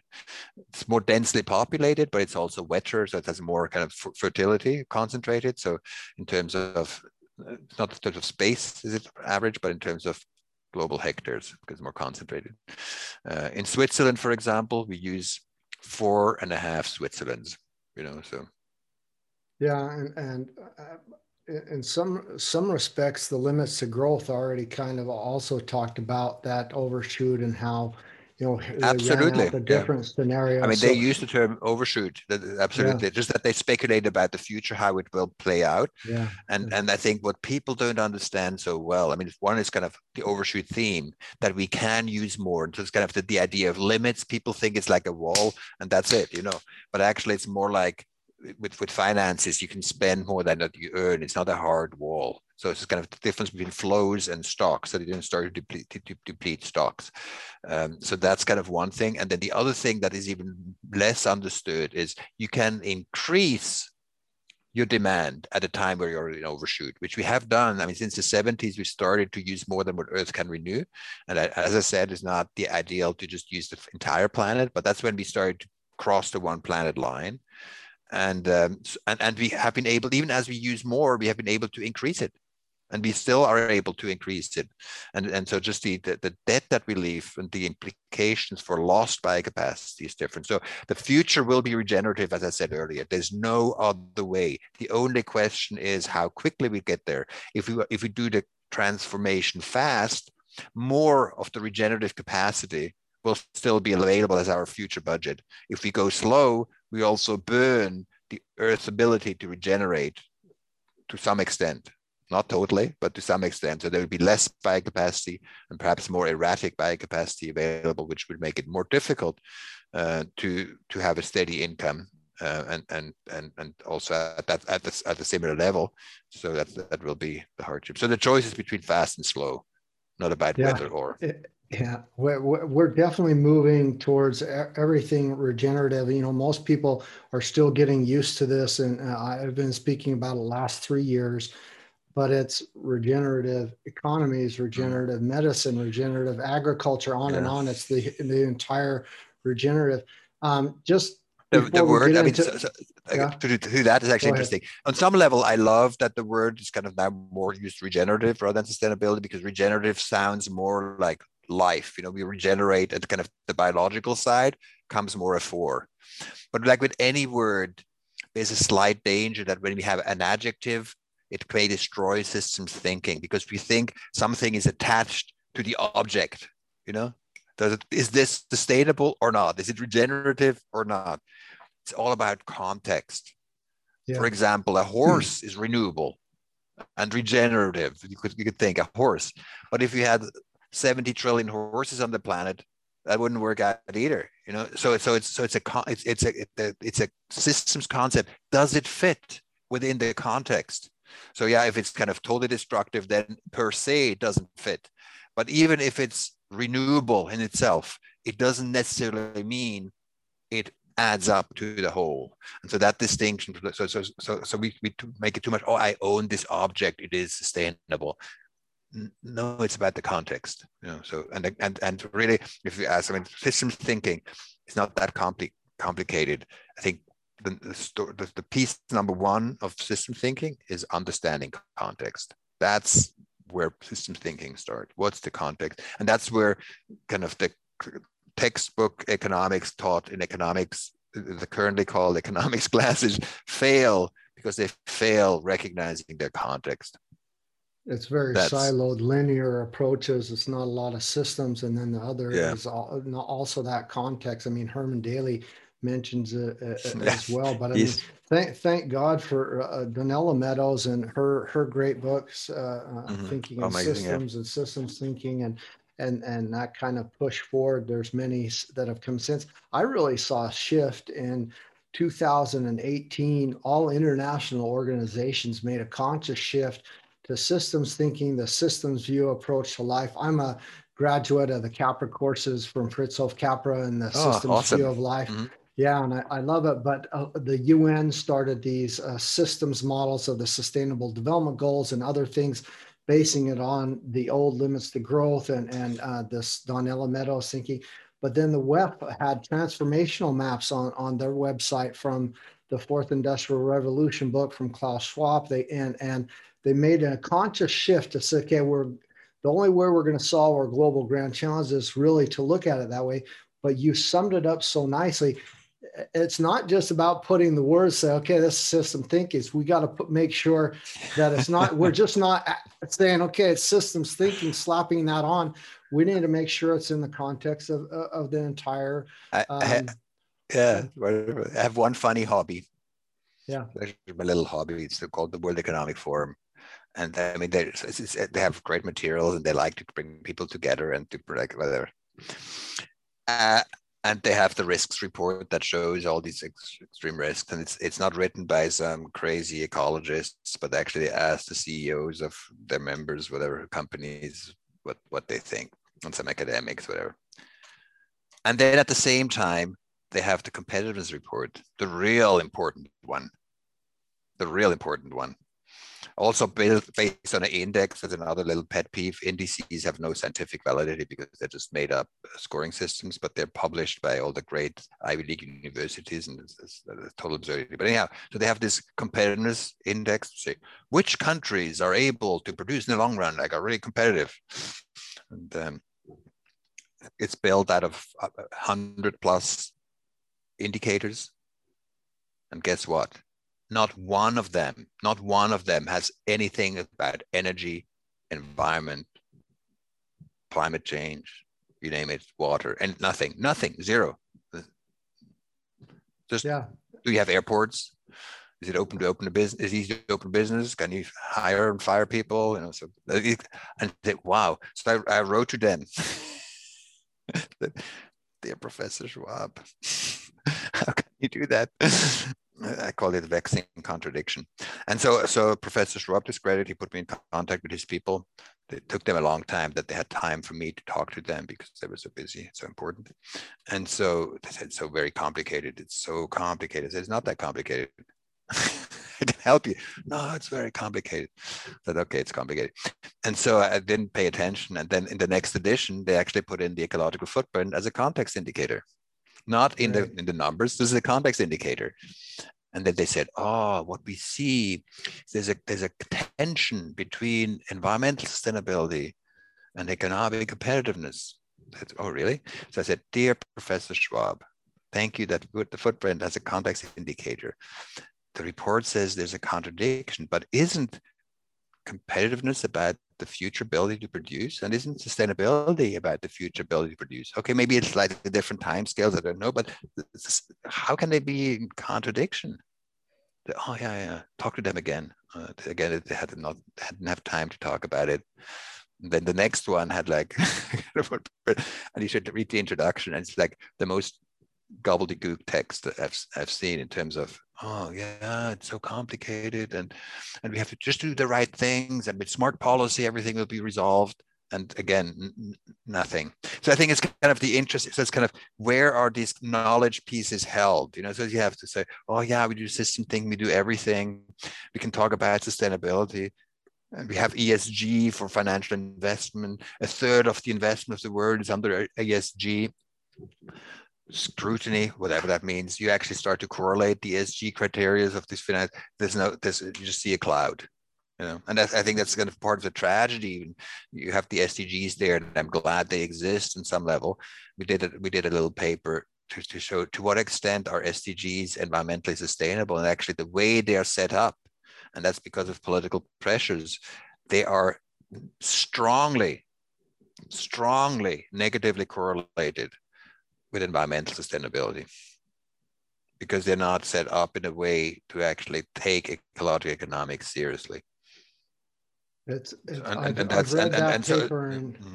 read that paper and your other papers on the SDGs. You guys have in your network have set up a plethora of wonderful papers. The paper you mentioned a couple of times is coming out, and is it in Nature? Nature Sustainability, yeah.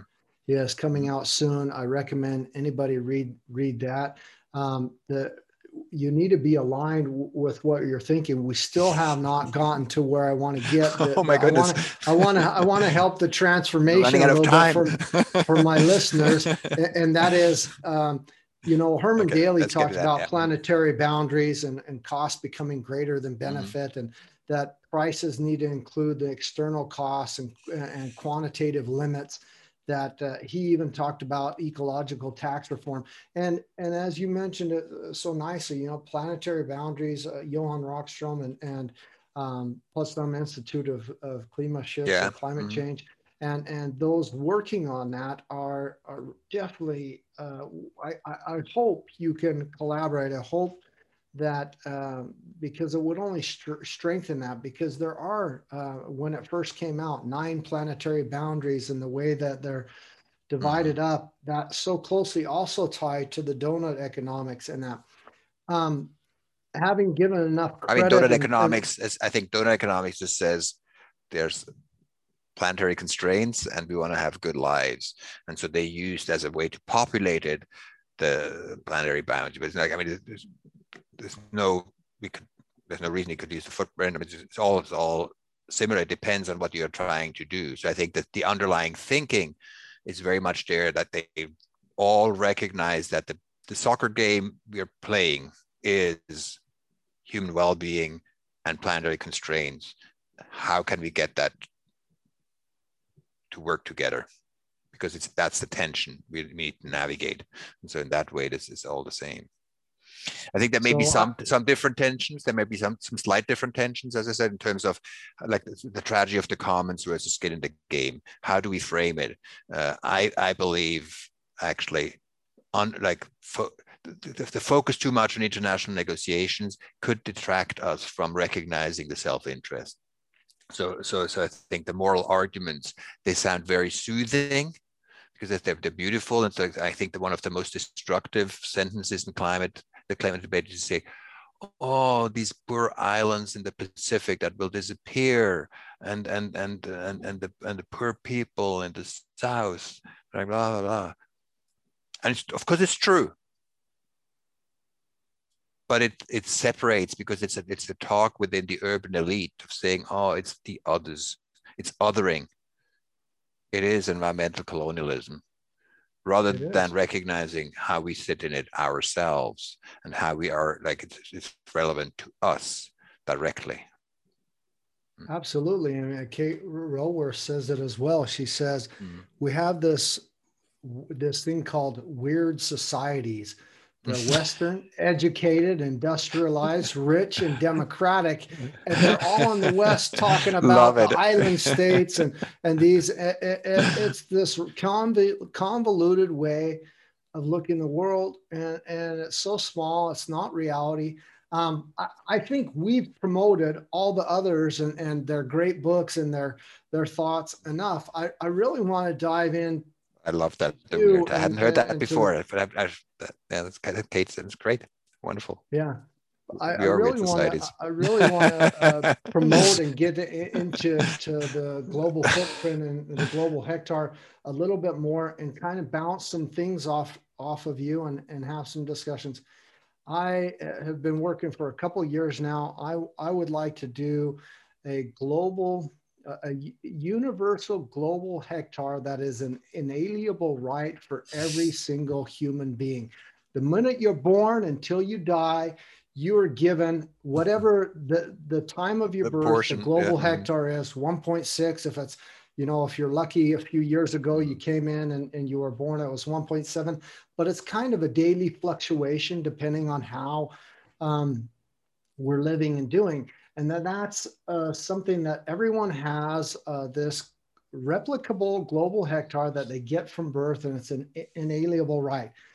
And there is a way through that stewardship, that if we have good stewardship over it, the way we live, if we live in a passive house, if we work for a great company, that we can increase our global footprint, so to say. We can kind of be net positive and have a better balance, which increases it for the rest of the world.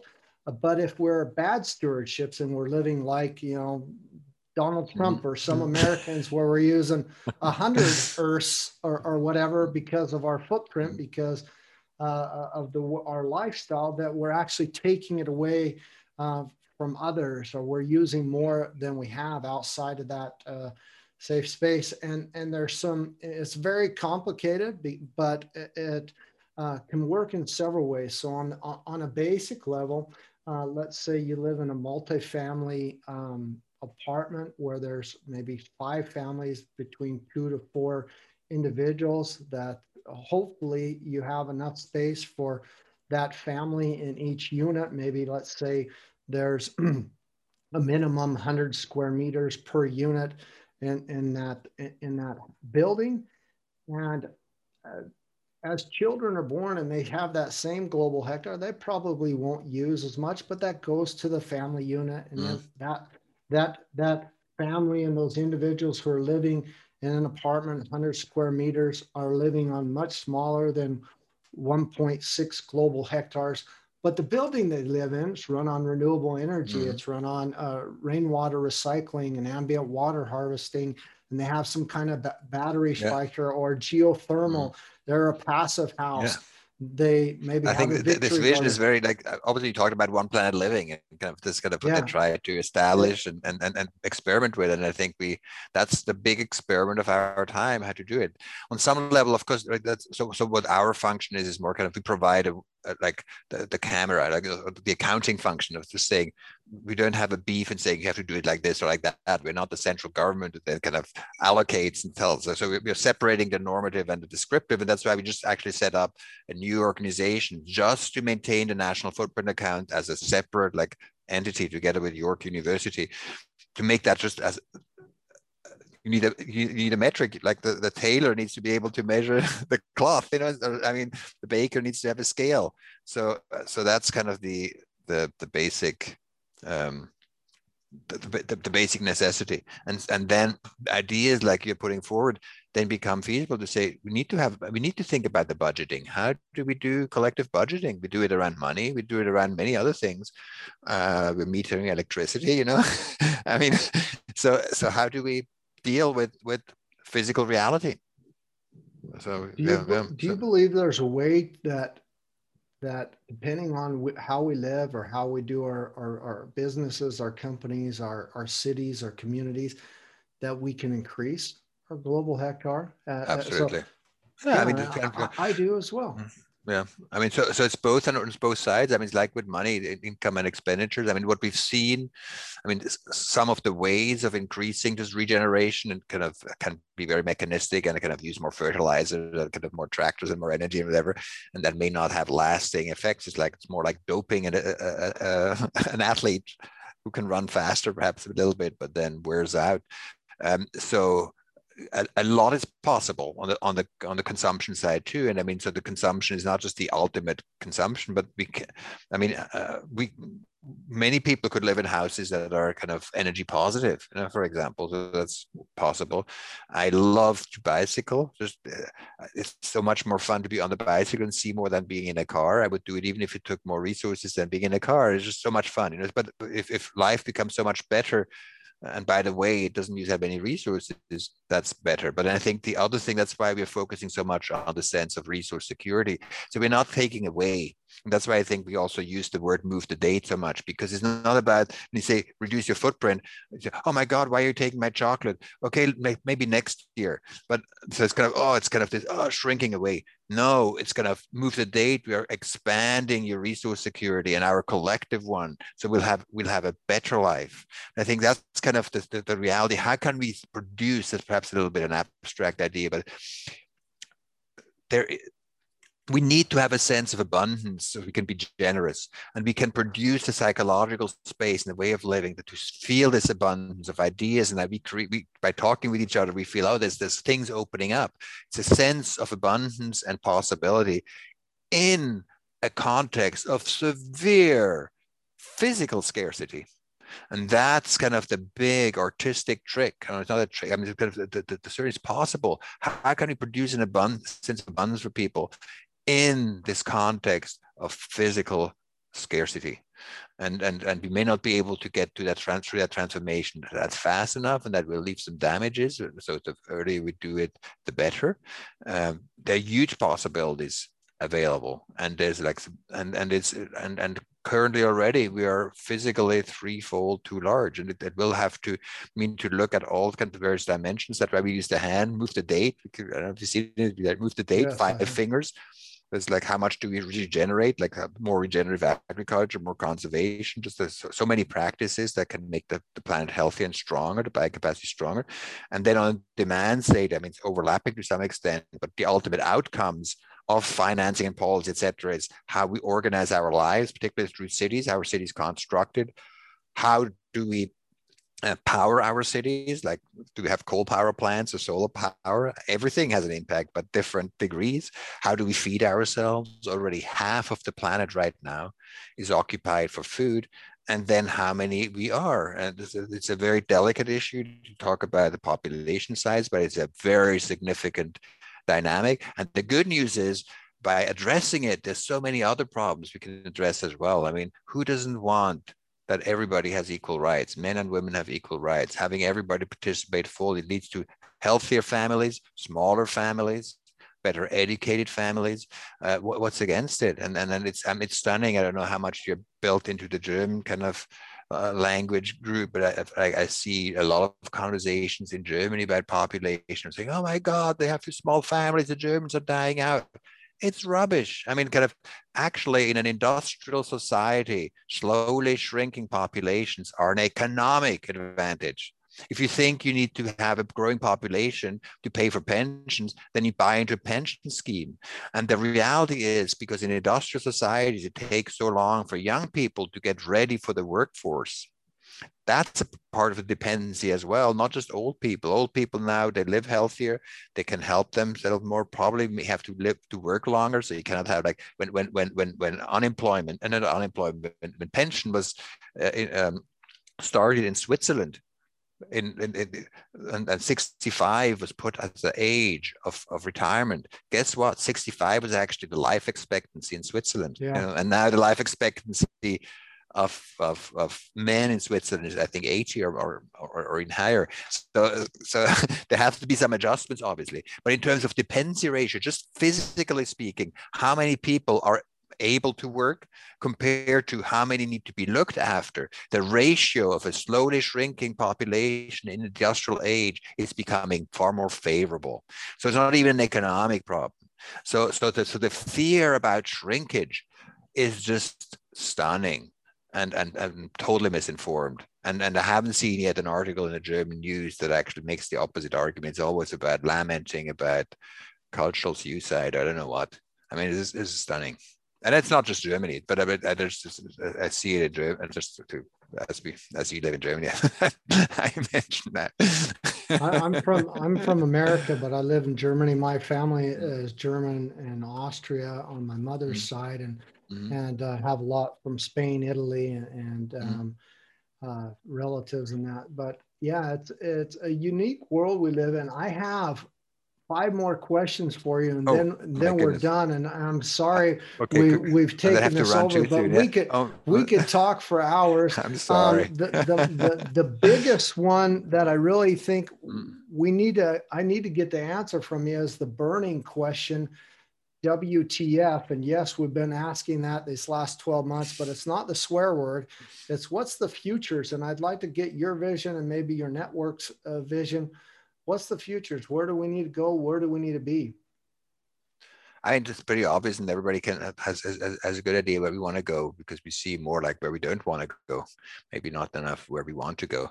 It's totally possible to live well within the means of one planet. We can make this transformation. It's economically beneficial. It's like financially beneficial.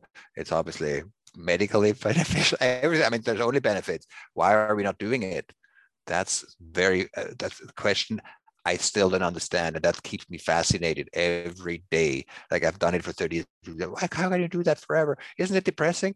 I don't think so. I feel like a soccer player. No, I'm in love with playing soccer.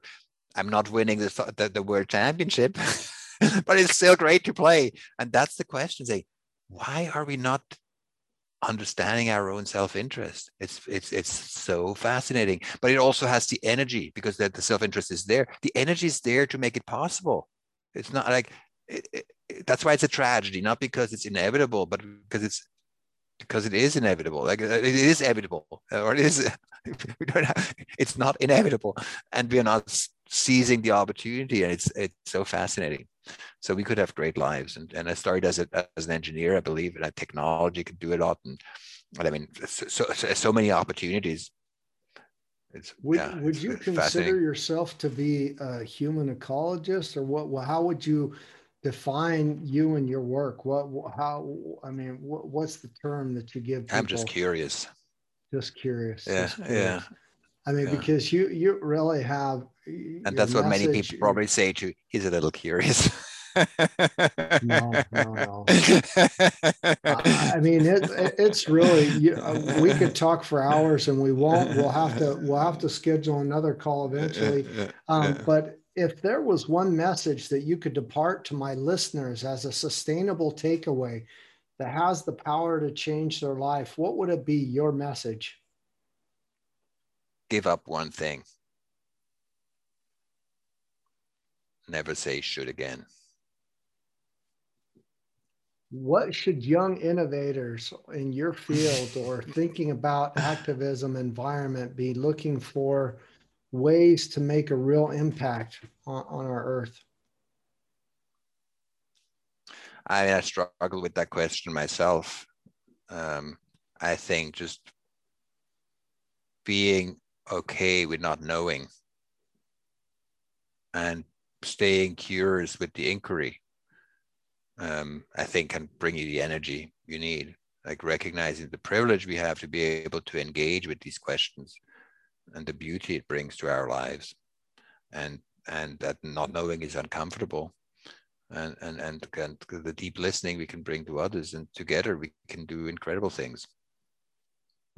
This is the last question. I come from 6 generations of Germany's farmers and organic farmers, and that not only did William Rees and you, and there's some examples around farming and things also that have to do with the global hectare. But what have you experienced or learned in your professional journey so far, or this whole thing till now, that you said, boy, I would have loved to know that from the start? I think, I mean, that's kind of the obsession that I'm on right now, kind of the significance of skin in the game. I have worked with too many that when I actually start to realize later on, right, they don't really have skin in the game. Like institutions that are just there to maintain things and they want to talk about it, but actually they're not really vested in having the problem being solved.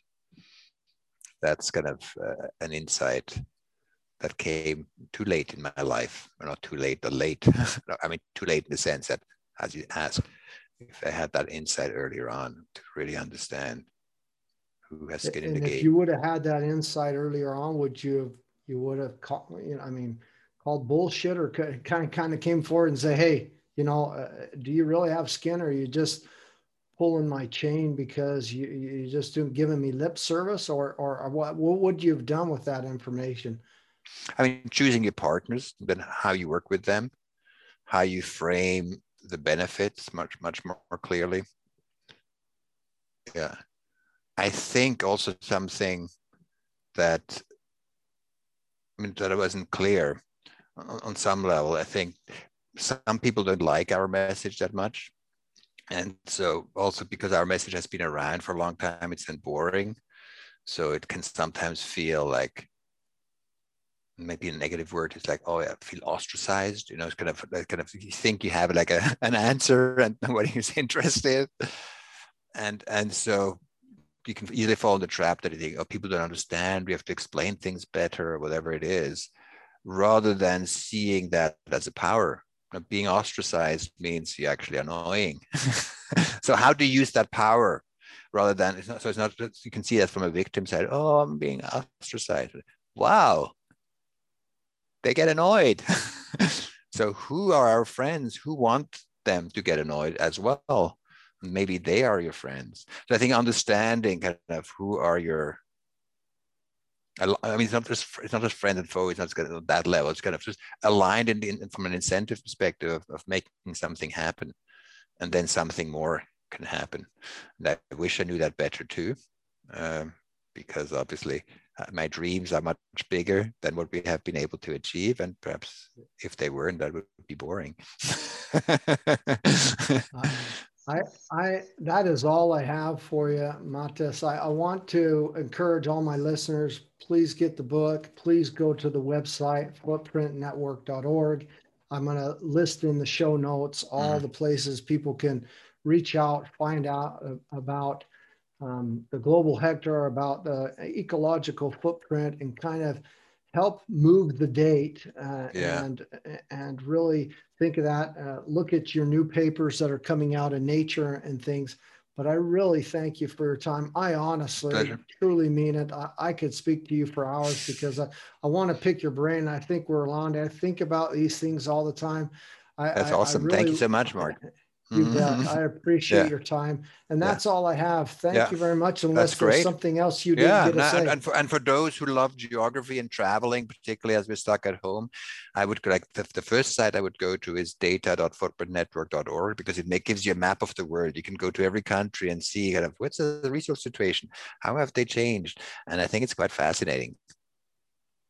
Thank you very much. You have a wonderful weekend coming up. I appreciate it. Thanks. You too. Be well, be safe, and talk to you soon. Thanks. Talk to you later. Bye.